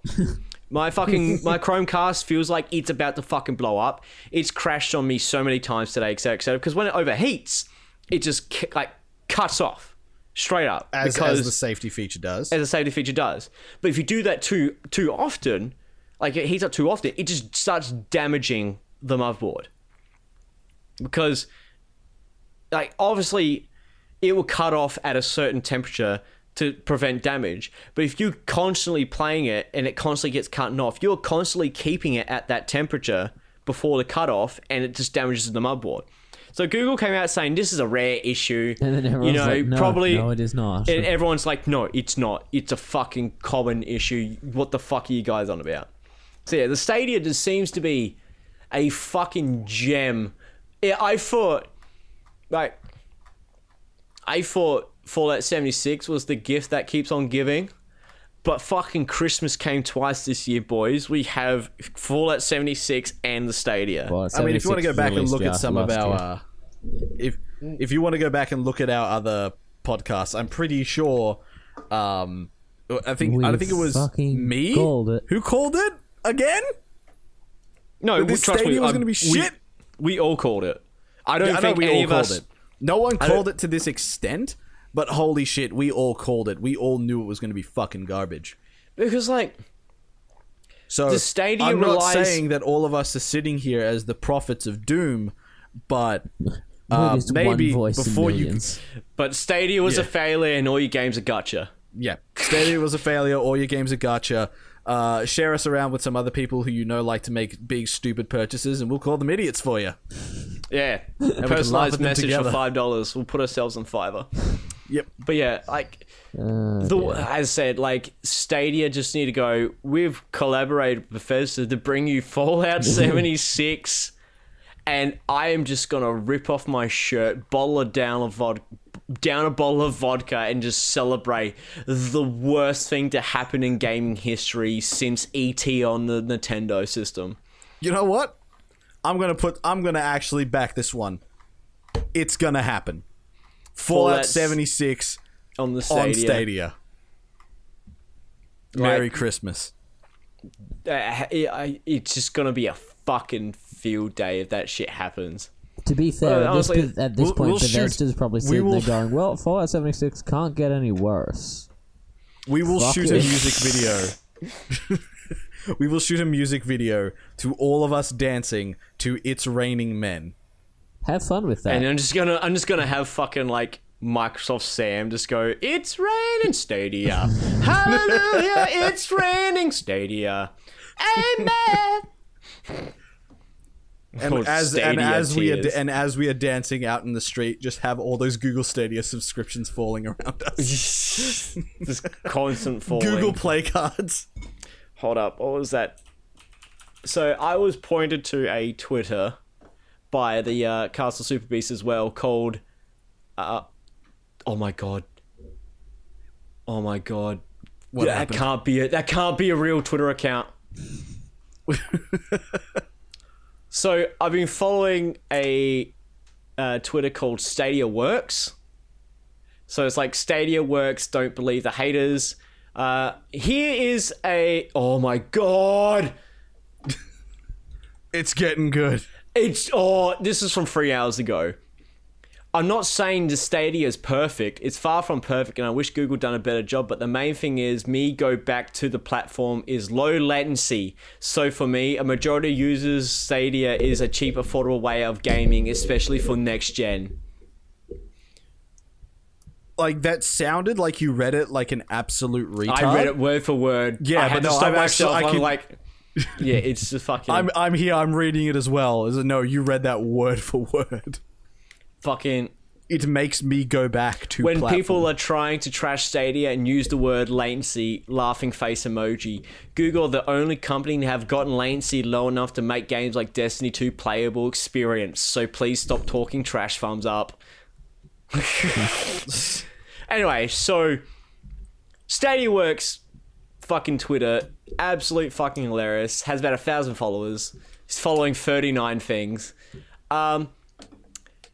He is also following a fucking what looks to be I don't know if this is just a troll account, but the name of the account is Stadia Master Race. That's a troll account. Can I pull you guys up and ask if we can get back to a topic? Yes, we had well, one the we were main gonna talk about. Yes! Like, oh, holy shit, I just finished a hardcore gaming session on Stadia and it was that destructive I'm in hospital. Oh my god, it's fucking crazy. Anyway, so Stadia's a fucking joke. But, onto our main topic tonight is, drumroll please, not the news, but the Game Awards. So the Game Awards is happening soon. That is happening on the 12th. Yeah. Hopefully this podcast goes up before then. Maybe. 12th? Oh, fuck. That's like 2 weeks away, so maybe. And, so, Game Awards are coming up. I'm kind of excited for this Gaming Awards because there's fucking news left, right, and center about, hey, apparently leaks have come out saying Resident Evil 3 remake might be announced or something like that. So that's the only reason I'm excited.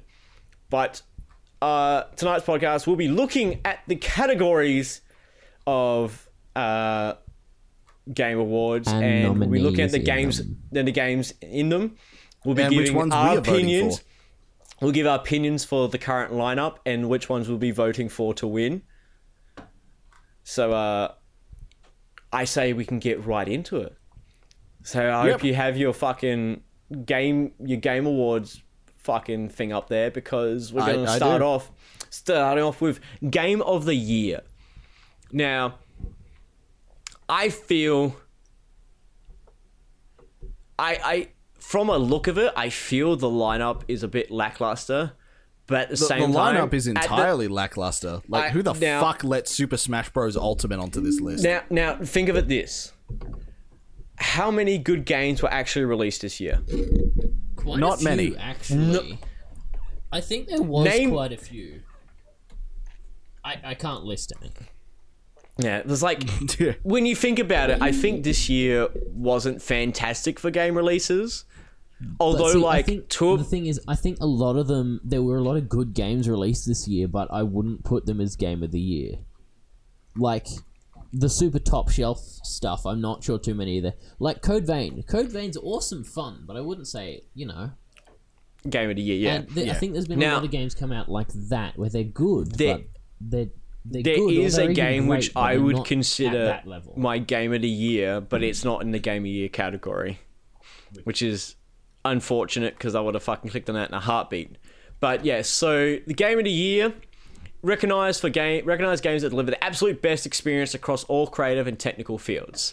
So we have Control, done by Remedy and 505 Games. We have Death Stranding, done by Kojima Productions and Sony Interactive Entertainment. Resident Evil 2 Remake, done by Capcom. And Capcom. Sekiro Shadows Die Twice, done by From Software, published by Activision. Super Smash Bros. Ultimate, done by Sora, Banco Namco, and published by Nintendo. And The Outer Worlds, made by Obsidian. No, published by Obsidian and made by Private Division, or other way around? I think Private Division is the publisher.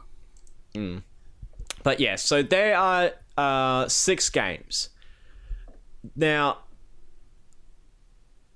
looking at this list, I don't see how Outer Worlds or Control made it in. Yeah. These are good games, mind you, but I wouldn't even put them as anywhere close to Game of the Year material. they shouldn't be on the list. Neither should Super Smash Bros. Ultimate.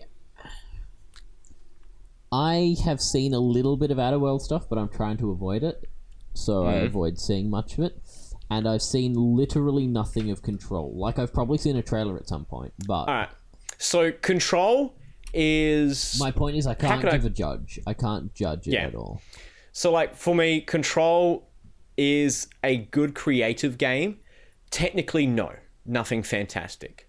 Outer Wilds, creative, probably first third of it, yes. The 2/3 of it, no. Technically, no. Not even close. Actually, a little bit close, because it is... Actually, no, it's not close. Because if you think about it, the Outer Worlds is basically what Fallout is, but the way that the Outer Worlds gets around doing the same thing, but without the bugs, is that it puts all the levels in self-contained areas. So the difference between Fallout and Outer Worlds is Fallout is just one constant world, where Outer Worlds is just a lot of self-contained areas to make it feel like a bigger world. That's a side effect of splitting things into different planets. A bunch of games have done that, and it's not... You know, I'm saying that's how they get around having something like Fallout, but without the technical and mass amount of bugs, because the world is not constant. It doesn't have to worry about geometry or the geometry of different items and all the bug technicalities between, like, things that shouldn't even interact with each other, shit like that. Like, that's the main issue with Fallout's world, is that since it's so vast and open, it has so many things. Like, it's got to be like, okay, fucking, we have to worry about the physics outside of fucking Vault 51. The more moving parts, the more things can break. Yeah. So that's how Outer Worlds gets behind it. But at the same time, I've heard, like, I played probably about 3 hours of it, and the writings... I think Outer Worlds, from what we've seen, we can't really give a judge one way or the other, just because we haven't seen enough. Yeah. Well, the thing is, like, from what I've heard, like, the first third of the game is amazing, like, brilliant writing, lots of shit. And as the game progresses, it gets worse and worse and worse, to the point where the ending is just disappointing, in a sense, because it almost feels like anything you've done hasn't really equaled up to the ending that it actually happens. So, like, they put in creative and technical fields. So, Sekiro, definitely creative. Technically... Well, Sekiro was good. It was a tight game. Yeah, it was good. But I'm saying, like, technically... It was a tight game. There wasn't actually that many... Sure, there were bugs, but every game has bugs. But there really wasn't I'm that talking, many. like, in the fields of in the technical aspects, like, did it do anything technically impressive? Which I can't really think of it, because it's essentially the same engine, same formula, but with different gameplay mechanics. Yes, like with your... As what? Your gameplay mechanics. So, like, the little grappling hook... Wait, what are you talking about? The same gameplay? What are you comparing it to? So, I'm comparing it to Dark Souls 3 and Bloodborne. So, they fundamentally... disagree with you, and the reason for that is the same... You know, you've got the same bonfire system. You know, the same kind of system with... picking up your lost... Actually, I don't think you pick up your lost stuff. You just lose half of it. Yeah, you just But that's what I'm saying. I'm saying how Bloodborne was to Dark Souls. Where, like, there is technical differences, but you know it's a From Software game. You know it's that formula of game. Yeah, but that's what I'm talking about. It also mixed it up significantly more than... Yeah, that's what Bloodborne did. Bloodborne is a more faster sort of... Like, it's... not the same gameplay as a Dark Souls. Like, you can't be slow. You get rewarded for being more aggressive, that sort of stuff. But when you're playing it, you know the feeling of playing it is from Dark Souls 3. Like, when you play Sekiro, when I play Sekiro, the feeling I get is Bloodborne. Like, it's a very Bloodborne sort of feel to it. Even though, like, you're not really hacking and slashing. It's more about parry times. It's more about stamina gauges and shit like that. That is the new mechanics that it implements. But technically, it's not like standing out to me. From a technical aspect, it doesn't stand out to me. But the thing, it doesn't need to stand out. It does what it set out to do, and it does. I'm not saying. Well. I'm not saying that's bad. I'm saying, like, for the category of game of the year, it says it has the absolute best experience across all creative and technical fields. As I said, from a creative like standpoint, I like Sekiro. It's definitely something different, and it actually plays off like the mythology of like your feudal Japan stuff, like fucking giant roosters. Yeah, and from a technical side, the stuff they do input, the new stuff they do put in works well. The game all works tightly together. Like I said, it doesn't push the technical side so much, it pushes its creative side, but the technical side is just well done and sitting there as a foundation working together. I also know I'm biased towards this game. I fucking loved it, and it's one of my favorite games this year. Easily, and out of everything on this list, it's the one I'd vote for. That I can understand. I would also argue that it deserves its place on the list. You reckon this is how people actually pick the list and not just go, you know what I really had fun with this year? This game. Fuck you. Fuck you on the list. I feel like that's a lot of the This is why you argument. don't So make instead of going through and telling people why games should not be on the list, because honestly, who gives a fuck? We just tell them the game we pick and why we believe it's there, because we're coming up to we're just over an hour and a half of this podcast. So Yeah, time that's true. to fucking speedwagon this shit. Oh, speedwagon. So yeah, obviously my pick was Resident Evil 2. As the biases aside, I can argue from its creative and technical standpoint, in which, one, the engine is a technical marvel. How the game handles a third-person shooter within this engine is absolutely amazing. So when we come down to, like, my main concern with Resident Evil 2 being an over-the-shoulder third-person shooter is that being able to aim at zombies' heads just completely negates difficulty. You shoot a zombie in the head, it's dead. Simple as that.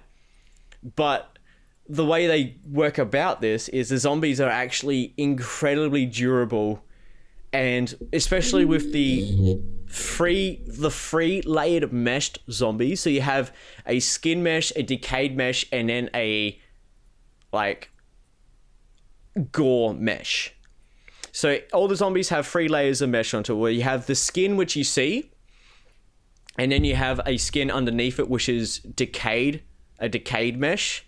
So like they'll have zombies with like, you know, arms coming off and all that sort of shit. And then underneath that mesh, you will also have a gore mesh, which is basically like the blood and guts underneath the skin and all that sort of decay, like beneath the decayed flesh. So having zombies with that is also like pretty fucking cool. But the fact that they were able to balance the game in such a way by adding the durability like parts plus percentage chance, because if you shoot a zombie in the head, it's like, okay, they're still coming at you, but like there is also like a percentage chance to deal like extra damage to a certain body. So let's say 10% chance to blow up a head. So if I shot a head, there's a 1 in 10 bullet chance that head's going to explode. Same thing with the arms. Like you can completely shoot off like the arms and legs of zombies just to get around them. So like, but it also comes down to a time management and resource. That being said, they also introduced, I would say, the gunpowder system from Resident Evil 3, like the original Resident Evil 3, in which you are able to mix different gunpowders together to create different ammunitions, but also gunpowder is not an easy thing to find. Whereas in Resident Evil 7, you just mix gunpowder with, I think, fucking chem fluid. And I was like, oh, okay, that's fine. But to turn such a schlock, like we know the Resident Evil 2 story, we did a playthrough on our channel, to turn that schlock plot into something more up to date, I didn't think was going to be done well. Like, you guys know how I feel about Sherry in Resident Evil 2. I fucking hate Sherry.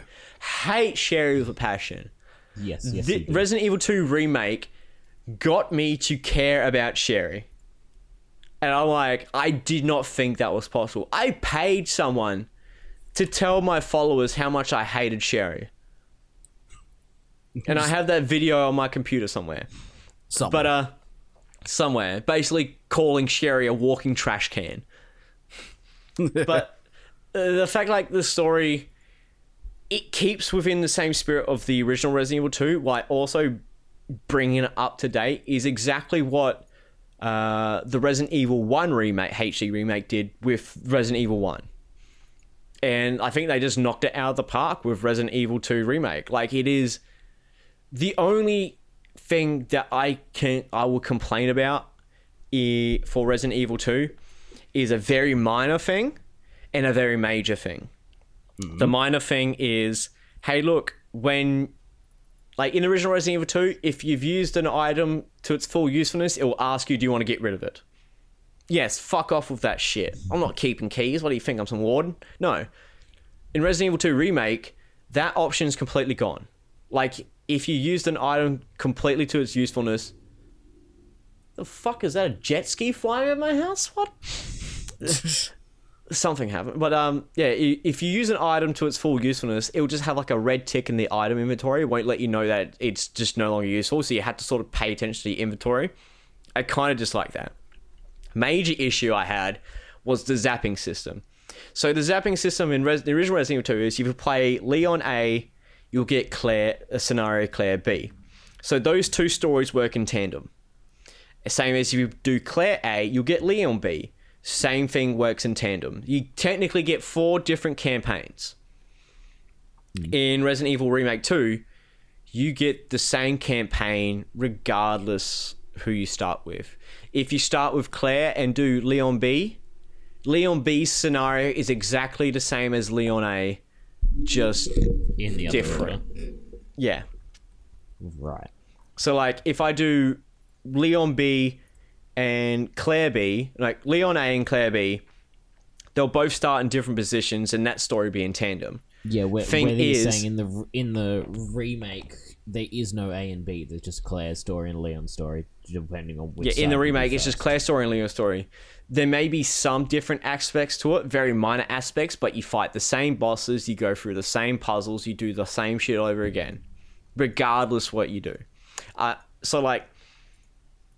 So the game has taken the canonical order for Resident Evil 2 is Claire A, Leon B, and they've done that the same thing. But in Claire A, you'll fight William Birkin. In Leon B, you'll fight Mr. X.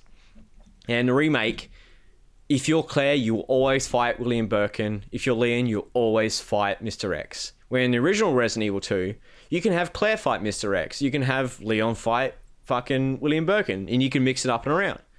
But they missed out something majorly for this. Like, even though they said there was no zapping system, they are still technically correct because there's no difference. But those are my only 2 minority complaints for Resident Evil 2. And that's why I voted Resident Evil 2 for Game of the Year. And I hope it gets it because they deserve it. Someone at Capcom leads to let them know that Resident Evil 2 is a fucking gem. But, Alex, what about you? Resident Evil 2. I had a lot of fun playing it. The end. Fair enough. There we go. One thing I don't understand is Death Stranding in Game of the Year.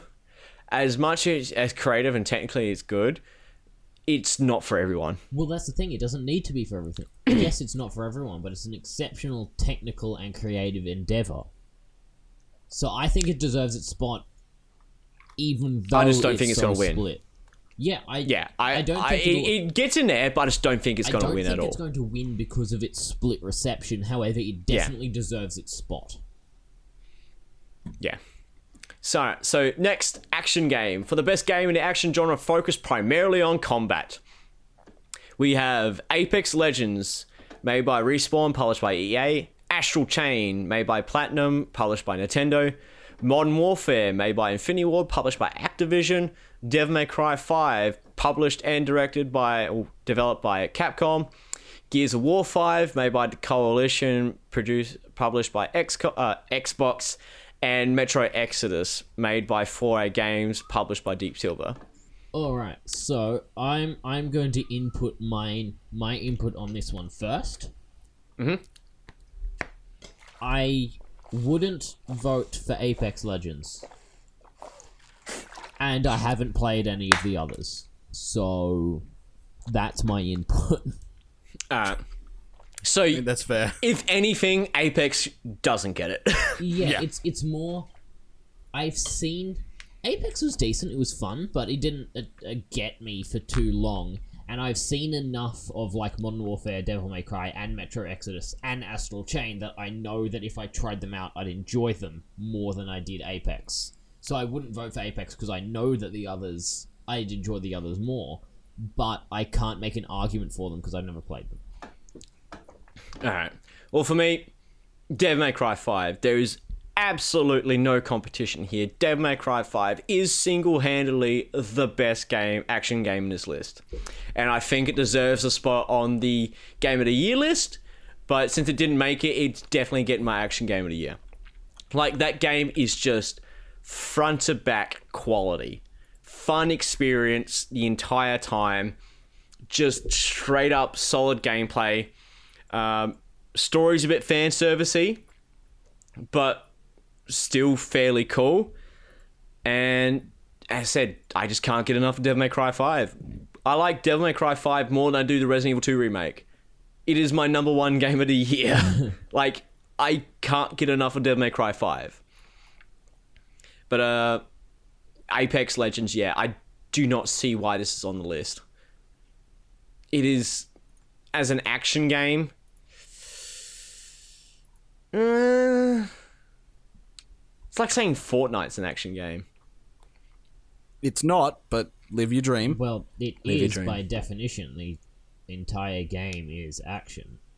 Yeah, I know, but like, does it deserve to be on the action game list? Well, honestly, I don't think Apex Legends does. Honestly, it's there probably as the best current multiplayer action game.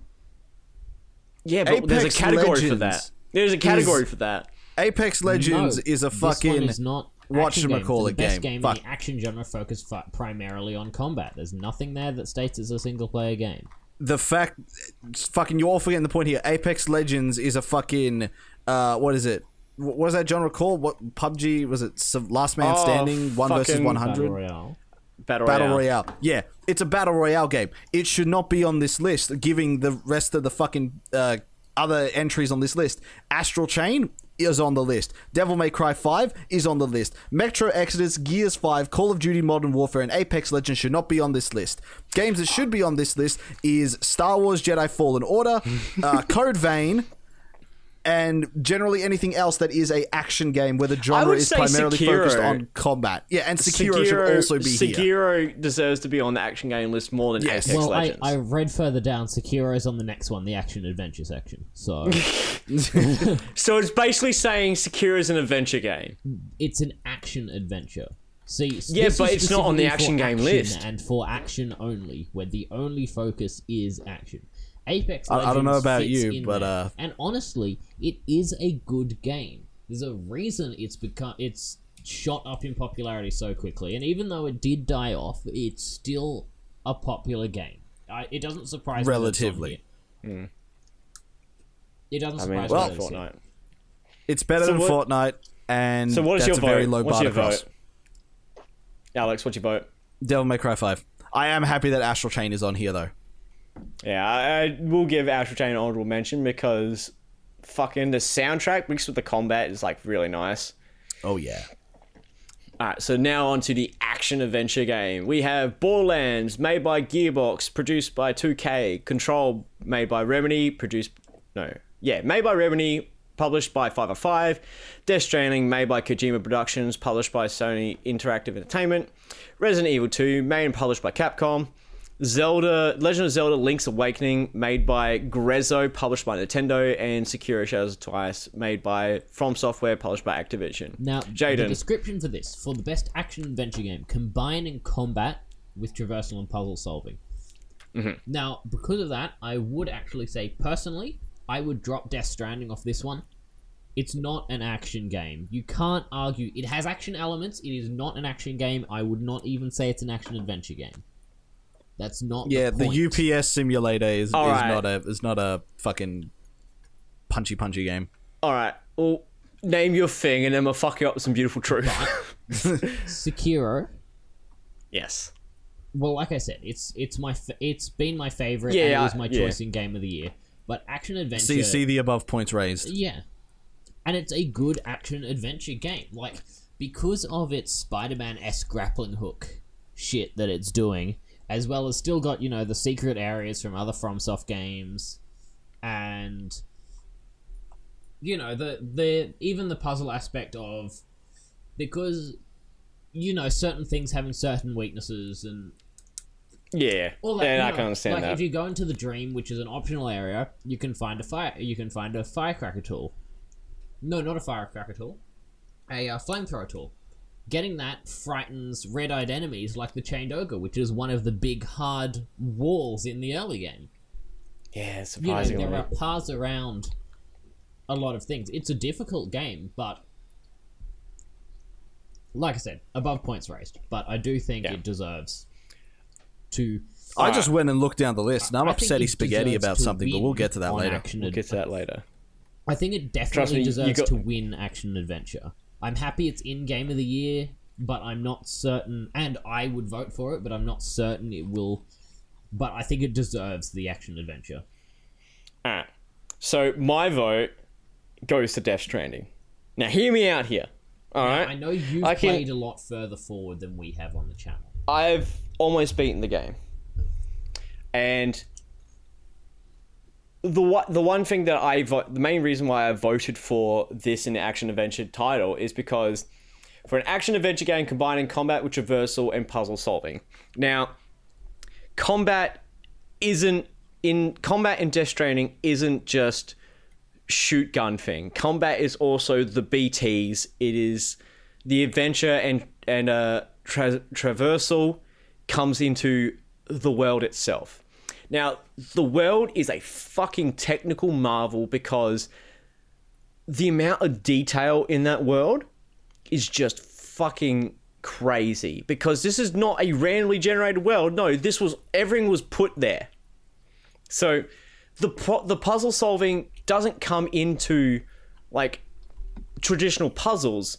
It comes into, I need to get over there, and there is a fucking Mount Vesuvius in my way. How the fuck am I going to do that? So, alright, you need a plan. I'm going to take these ladders, I'm going to take this, that, and everything else. And this is how I'm going to traverse this mountain to get to my destination. The puzzle solving and problem solving comes in conquering the world or conquering the landscape and beating it by using, like planning ahead with your items and just making it work in a sense. Now, as boring as like I need to go here for here to drop this shit off, I find entertainment in finding a way through the world. See, the current playthrough that I'm doing right now, not for the channel, is on an account that's offline. So I'm getting zero help from everybody else. I'm not getting any extra ladders put in. I'm not getting bridges put in. Everything that I have done is from my resource management, from me figuring out what I need to do to get across through here.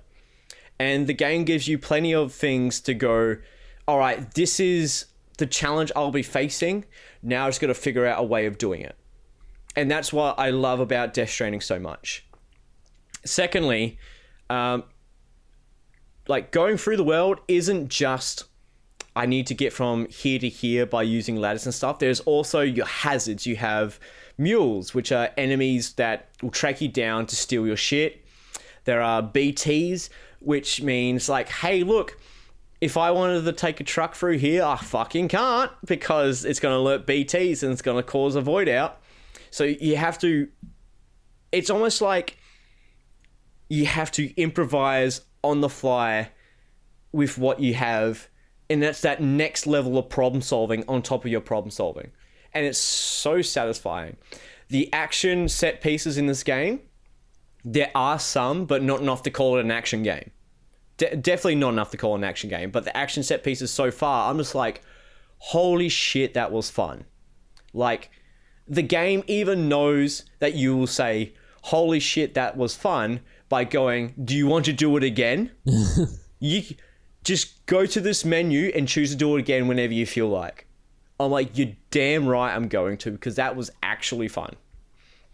So that's why I put Death Stranding as my action-adventure game of the year, because the combining combat comes with the BTs and the mules on your path. The traversal and puzzle solving comes with the world itself. I think it perfectly encapsulates what an action-adventure game is, but less on the action, more on the adventure. But both are still there. But if you...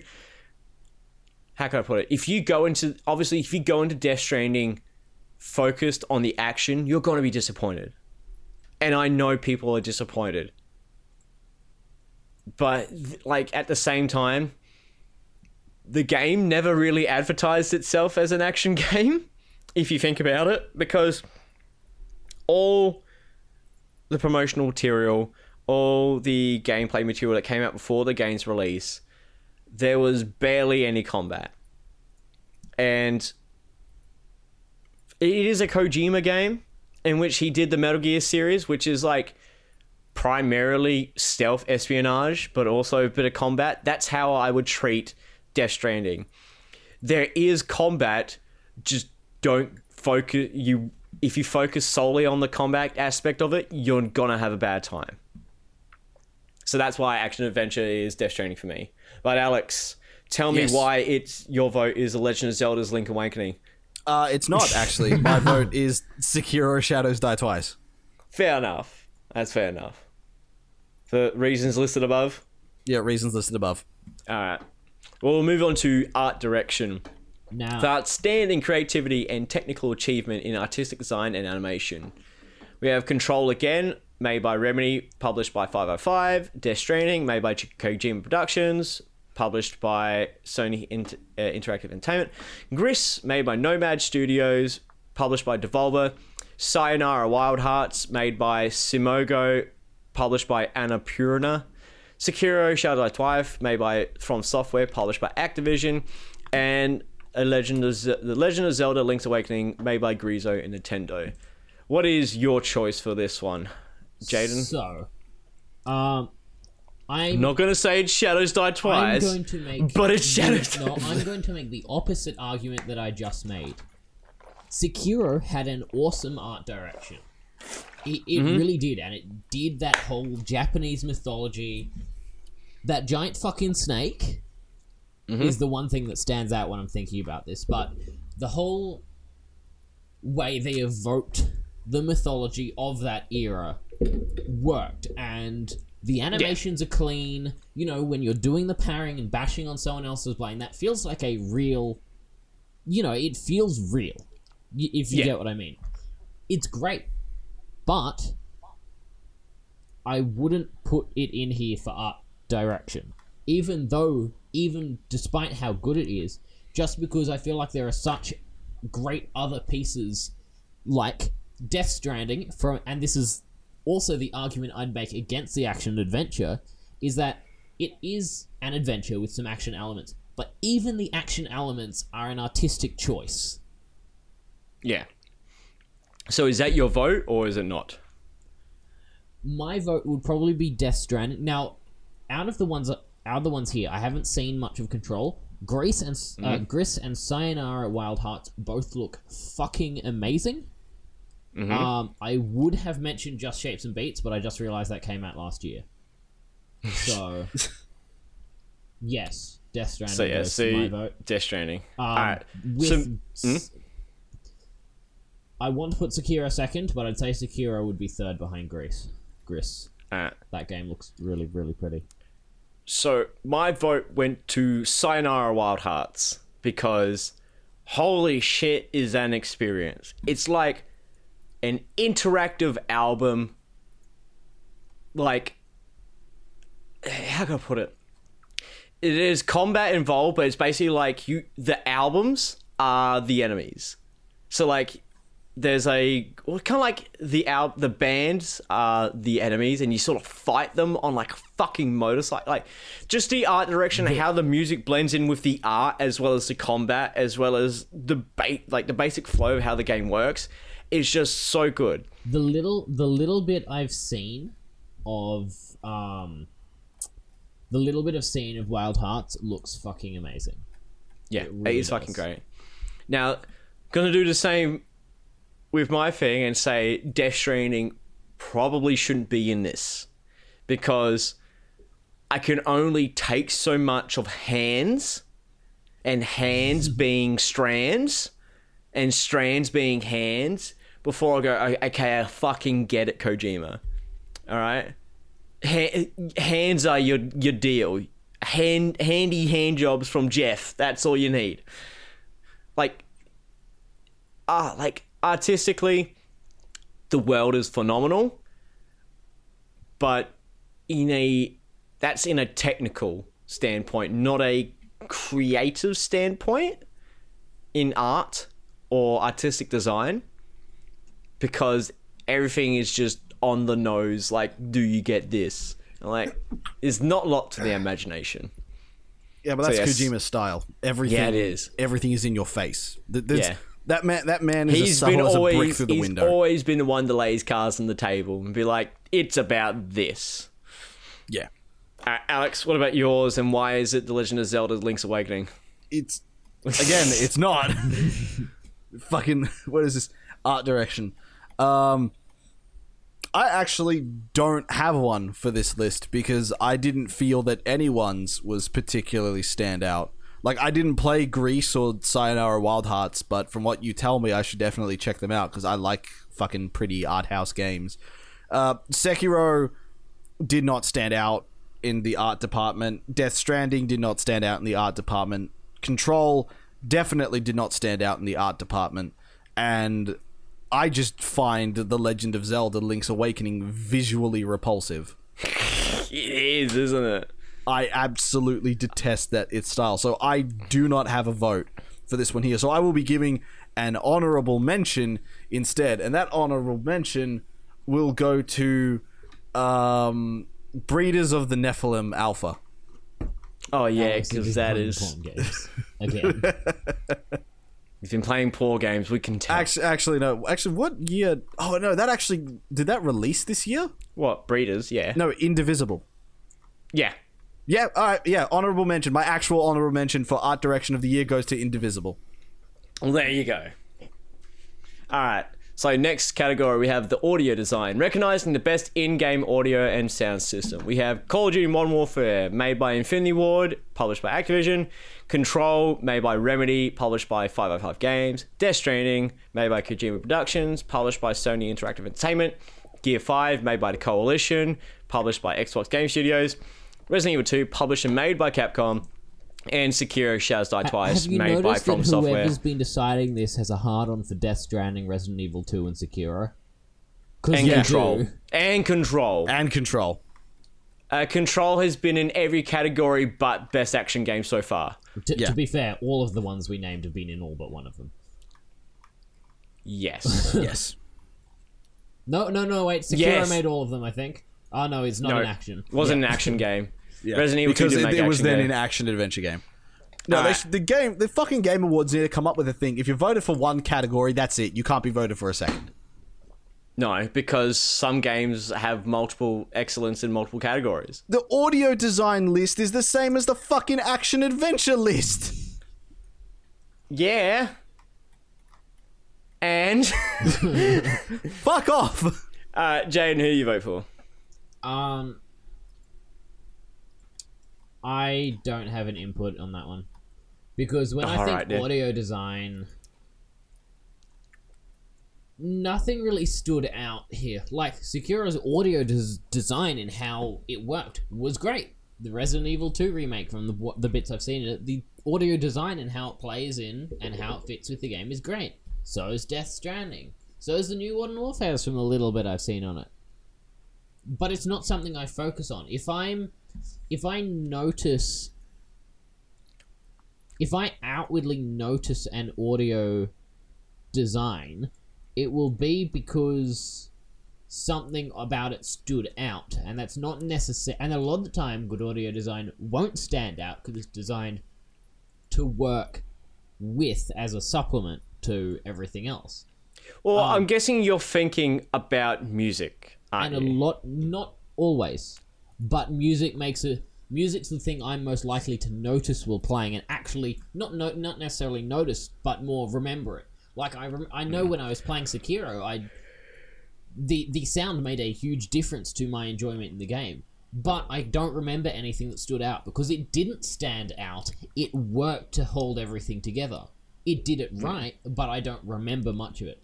It's the glue beneath the collage that is your games. Exactly.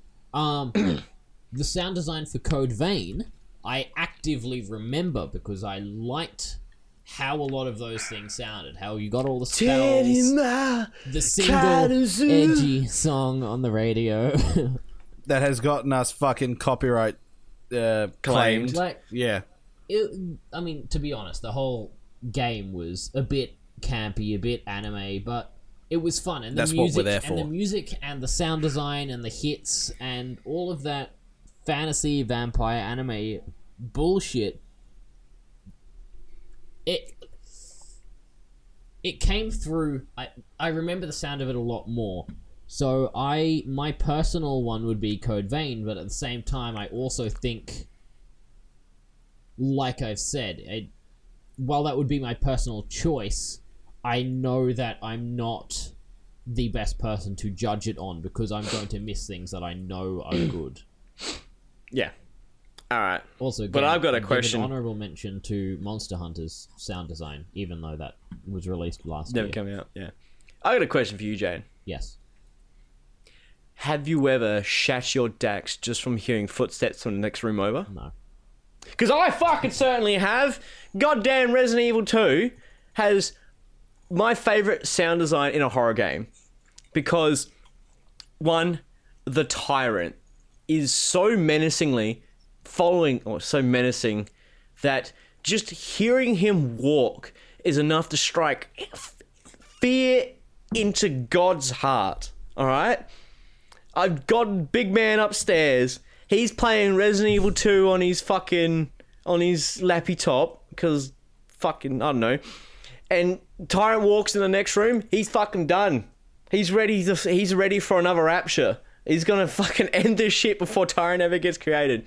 But I think the sound design in Resident Evil 2 is incredible when it comes to, like, the game focuses more around the ambience and the sort of nuances from, like, the weather, from the station around you slowly falling apart due to the destruction that it's, like, had, to the enemies just lingering around, to Mr. X just fucking following you. Like, it's just how it's all put together. In a horror game, I think it's not... The visuals are about 30% of the horror. The audio is like the other 70%. Because you can have some outstanding visual horror, but if you don't have an audio design to sell it, that visual horror gets instantly diminished. Because it can only do so much with its look itself. You can go, that's physically gross. But as humans, we kind of rely on musical notes and so like how can I put it? The nuances of the noise around us to tell us how we feel. So like, especially when you're playing, like, for example, Devil May Cry 5, it's got some fucking banger tracks, some absolute slappers that just make you feel fucking awesome. And you're ripping up and the music kicks in, like with the dynamic sound system that they have in Devil May Cry 5, where the higher your rank gets, the more aggressive and, like, involved the music gets, which just fuels the action experience even further. It's fantastic. Same thing with horror games. Like, you need those audio notes, and you need the ambience, and you need the audio design to sell it for that immersion. Because you can make something as believable as possible, but the immersion is a two-way street of like visuals and audio, and neither can work without the other. Like, I haven't seen a game which is just visually horrific, but the sound design is terrible and still called a good horror game. Same thing with fucking the vice versa. I haven't found a game where the audio is amazing, but the visual horror is terrible, and the game is a good horror game. You need both. That's why I think Resident Evil 2 works so well with the audio design that they did, because everything is just putting you on edge. Like, when it comes to like the rain coming from outside, just slowly pattering onto the fucking windows. Like, when I was first playing Resident Evil 2 when it came out, just fucking see the rain going out the windows, and I was like, oh, I wonder if it's actually fucking raining. And it's like, you look outside the window, you can see the water droplets on the window, and a fucking zombie came up and slapped the shit out of that window, and I fucking leapt into next week. I tell you that much for free. I was fucking gone. How it just baits you in with the immersion and then just fucks you with like, just, oh, it's so good. So good. So yeah, I voted for Control for that one. Nah, I voted for Resident Evil 2. Alex, what about you? Resident Evil 2, see above points. Cool. Alex likes going last. Community support.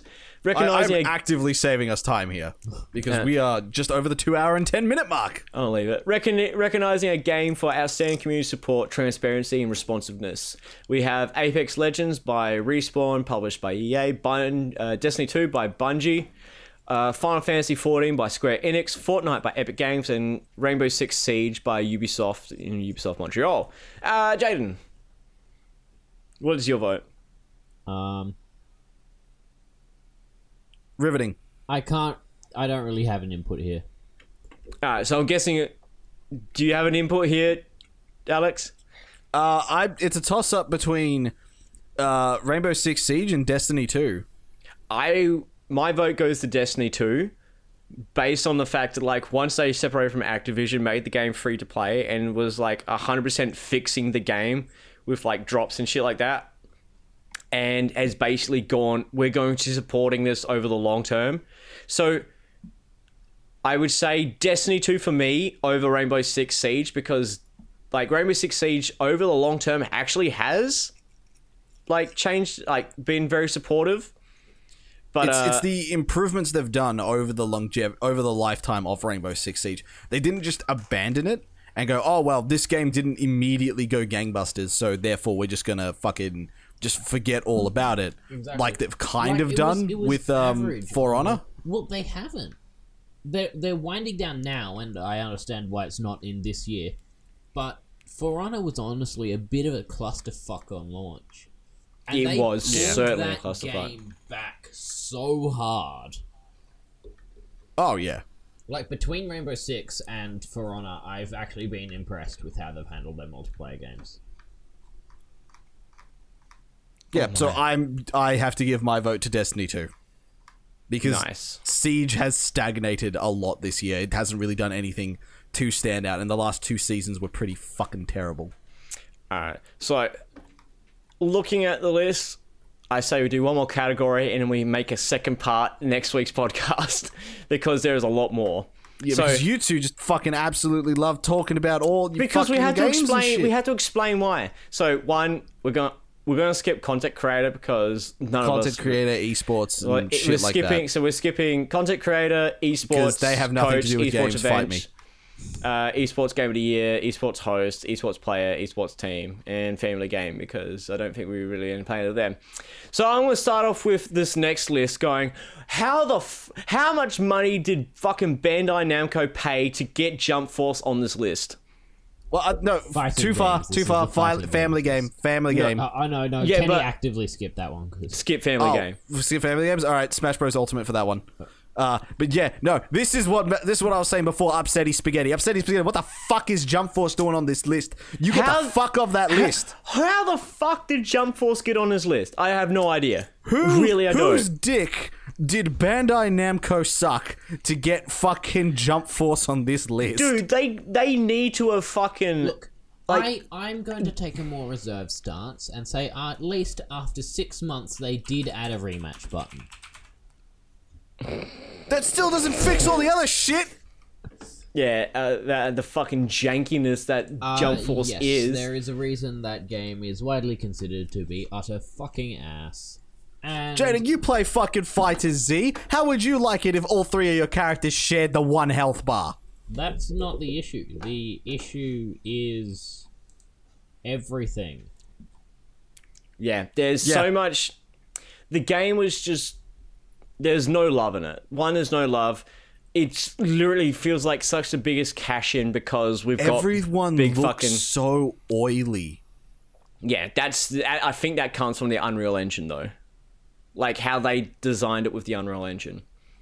Like, don't get me wrong, their clothes look amazing, but when it comes to everything else, it is fucking disgusting. The only thing that I'm like, oh, that looks pretty cool, is the fact that Jotaro and Dio were in this game, and like, cool. Fucking still staying the fuck away from this game. Yep. It's just jank, ugly as sin fuck. Look, Yeah, we would call it Eurojank, but this one came out of Japan. It doesn't even bother me a lot of... Like, the animations are pretty average. It looks... You know, the models have had a lot of issues that has been discussed at length. But honestly, I can get past them. The 2 biggest things that I have an issue with Jump Force about, one of them I've already forgotten, and the other one is game balance. And I talk about game balance specifically from a more competitive standpoint. Like, it does apply to everyone, but there's a difference between a game being balanced around pro level and a game being balanced around high level casuals. You know, they're not professional, but they're good at the game. High level mouth breathers. The problem is, basically, from what I've seen and from what I've looked at, there are just things that are broken or unpunishable or just flat out too strong. I mean, I personally wouldn't play it anyway because I don't like 3D arena fighters. And if I did, it'd be something like Dead or Alive rather than something where you're actually running around an arena. Or the Naruto games, because those are actually good, not the latest one. The latest one is garbage. Like, there is a game style like Jump Force, which I do enjoy, and that's JoJo Eyes Over Heaven, which is like a 3D fighting arena game, but at least that's mildly balanced and entertaining. Balanced. I saw you play that. That's the one where you can just fucking reset the whole match if you're losing. Yes. Yeah, balanced, he says. There is a lot of characters in that game, and just because Kira's got a really good fucking skill set on him doesn't mean you need to hate on him, alright? I'm not hating on him. Killer Queen abates the dust. That's it. Alright, cool. We've been demonetized in China. Else in the fighting game category. Yes, so we have Dead or Alive 6, made by Team Ninja, published by Koei Tecmo. Mortal Kombat 11, made by NetherRealms, published by Warner Brothers Interactive Entertainment. Samurai Showdown, made by SNK, published by Athlon. And then Super Smash Bros. Ultimate, made by Sora and Bandai Namco, published by Nintendo. Jaden, what is your vote, and tell me why it's for Super Smash Bros. Ultimate? I will smack you. Well, maybe if you do that, you'd actually put in the effort to go and see him next time he comes down. Yeah. I might put in the Alright, effort. so- It depends on whether you vote for Smash Bros or not. Dead or Alive 6, I can't put You'll much never know. input on because I haven't played it. I've only played a tiny bit of Dead or Alive 5 in locals with Alex. It was fun, but meh, I never really got into it, so I can't put much input onto it. Samurai Showdown I've seen more of, and I like. It seems like a cool game, especially since it's more neutral focused. You know, there is very few combos. It's mostly just trying to, spacing, timing, countering, all of that, more that kind of stuff. Yeah. Mortal Kombat 11 has some issues, but it definitely should be up here. Like, it's a mixed bag. There are definitely reasons why people dislike the game, especially people coming from, like, seeing some of the older stuff in MKX. I can see why some fans from older games wouldn't be so keen on this one. But they did a lot of things right as well. And barring the issues with the controversies and the microtransactions, which have been to some extent sorted out, I'm not saying they're perfect, but they have addressed them. It should be up here. Super Smash Ultimate, it feels weird to put it in the fighting game category because It's not a fighting game. Fighting games as a genre are a very niche, specific genre. Now, here's the Smash thing about... fits on the outside where it's trying to say it's a fighting game because it's just hitting, grey areas and just pushing those boundaries. But it's pushing basically every boundary on every single thing that makes a game a fighting game. So if you're breaking out of every boundary of that genre, you can't really also stay within the genre, if you get what I mean. I do get why it's considered a fighting game, and under the fighting game heading in here, for the best game designed primarily around head-to-head combat, it makes sense to be in the fighting game category of the Game Awards. Yeah. Fighting game as a genre, I wouldn't put it under. However... Yeah, because it's competitively played 1v1. Yeah. It's competitively played 1v1, despite the fact that none of the developers actually want it to be competitively played. And Sakurai himself... They have actively said, people like, oh, can you nerf this character because it's not balanced for pro play? It's like, I'm not trying to balance for pro play. No. Yeah. They actively do not want you playing their game professionally. Well, I wouldn't say they do don't not want I it. want this... I'm quote-unquote balancing this game so in a party environment, your cousin will get pissed off that you keep beating with the character so he can hit you in the back of the fucking head. That's what I'm balancing it for. Yeah, but no, Sakurai himself came out and said, I want to make a fighting game that is not a fighting game. So I made Smash Bros. Because Smash Bros is not a fighting game. Do you get this? This is the nail in the coffin. The creator of Smash Bros. Has said it's not a fighting game. It fits the... So stop. I'd say it fits the... What's the word? The logic, kind of the theme and the spirit of a fighting game, but it doesn't fit within the genre by its rules. That said, I'm arguing pedantics. Under the Game Awards for fighting game, which is the best game designed primarily for head-to-head combat, Mortal Kombat 11 for competitive, and Smash Bros. For casual. I would actually split that into two different equals. Okay. I'm trying to find this quote about Sakurai saying it's not a fighting game. And Samurai Shodown is definitely up there. It would probably be higher and possibly... Yeah. Samurai Shodown may beat out those two if I'd played it more and had more experience, because I just have very little experience and the art style doesn't really gel with me. It looks good, but it's not my taste. So I know personal biases are keeping it down in that one. Where is it? You're going to take a while. It was one of the original creations back on the N64. Because if that is true, No, this was then this some wasn't of these for Ultimate. This was for the original Smash Bros. Yeah. Sakurai himself says Smash Bros is not a fighting game. There you go.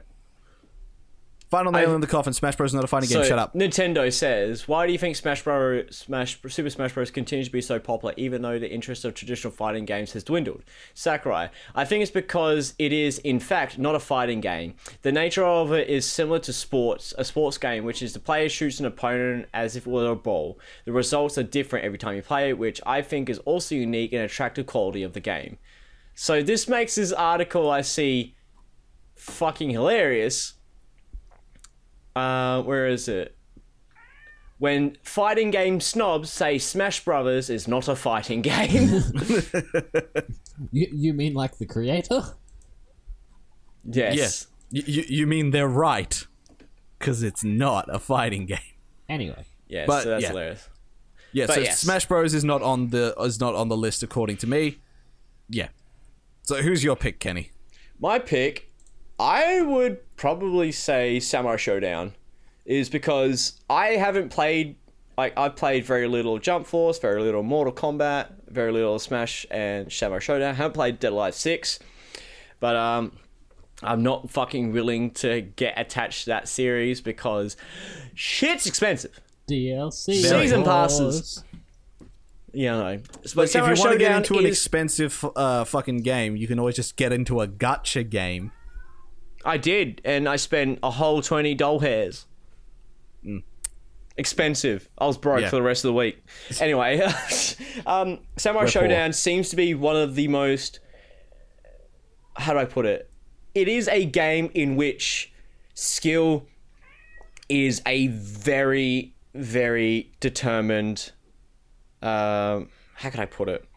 When I see the fighting games, like, it looks like not a lot is happening, but so much shit is happening. Like, people are trying to bait out attacks because they can get in this safe attack and that thing, and then they can do this, and like, But the thing there's so is much that- going on that's- when nothing's actually going on But that is fighting games.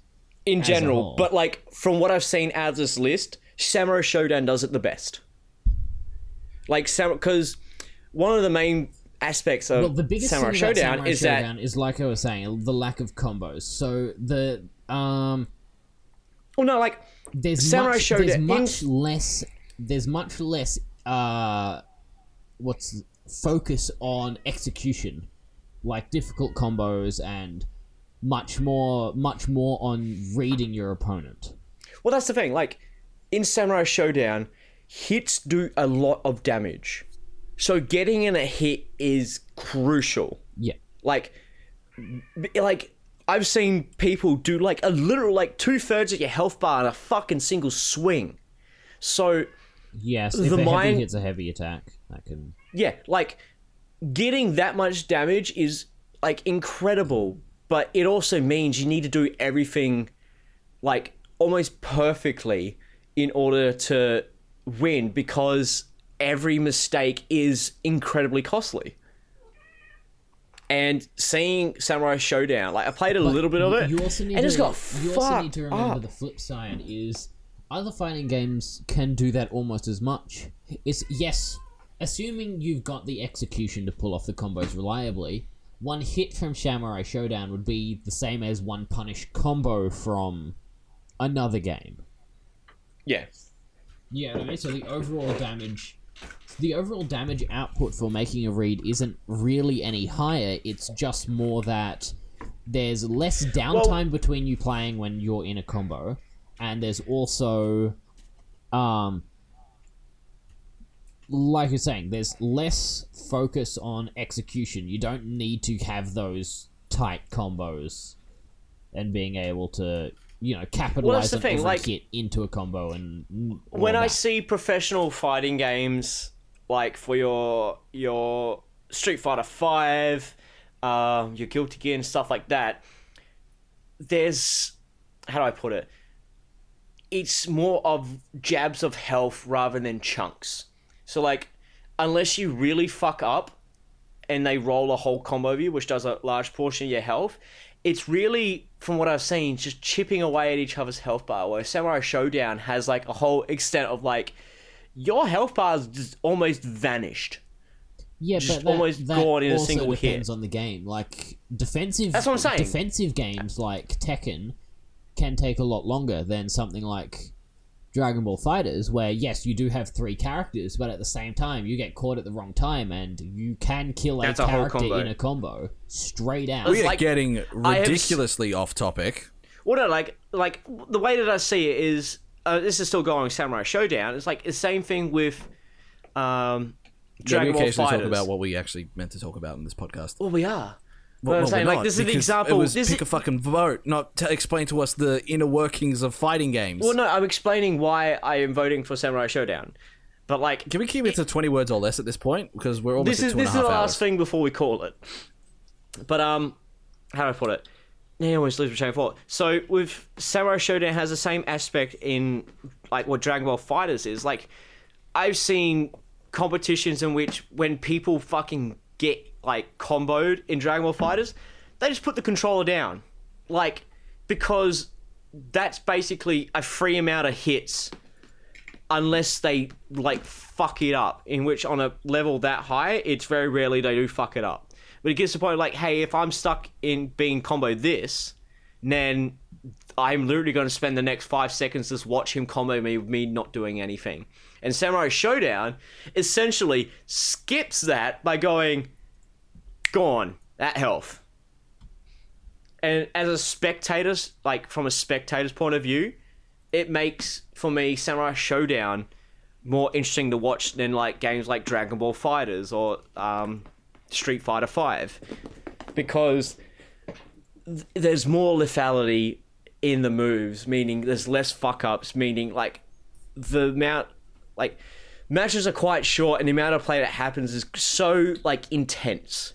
This is going to get a bit even more off topic to an older game, but I know that's why, from a spectator standpoint, Mortal Kombat 11 isn't as exciting as Mortal Kombat X has been widely considered to be one of the best spectator fighting games because shit happens so fast.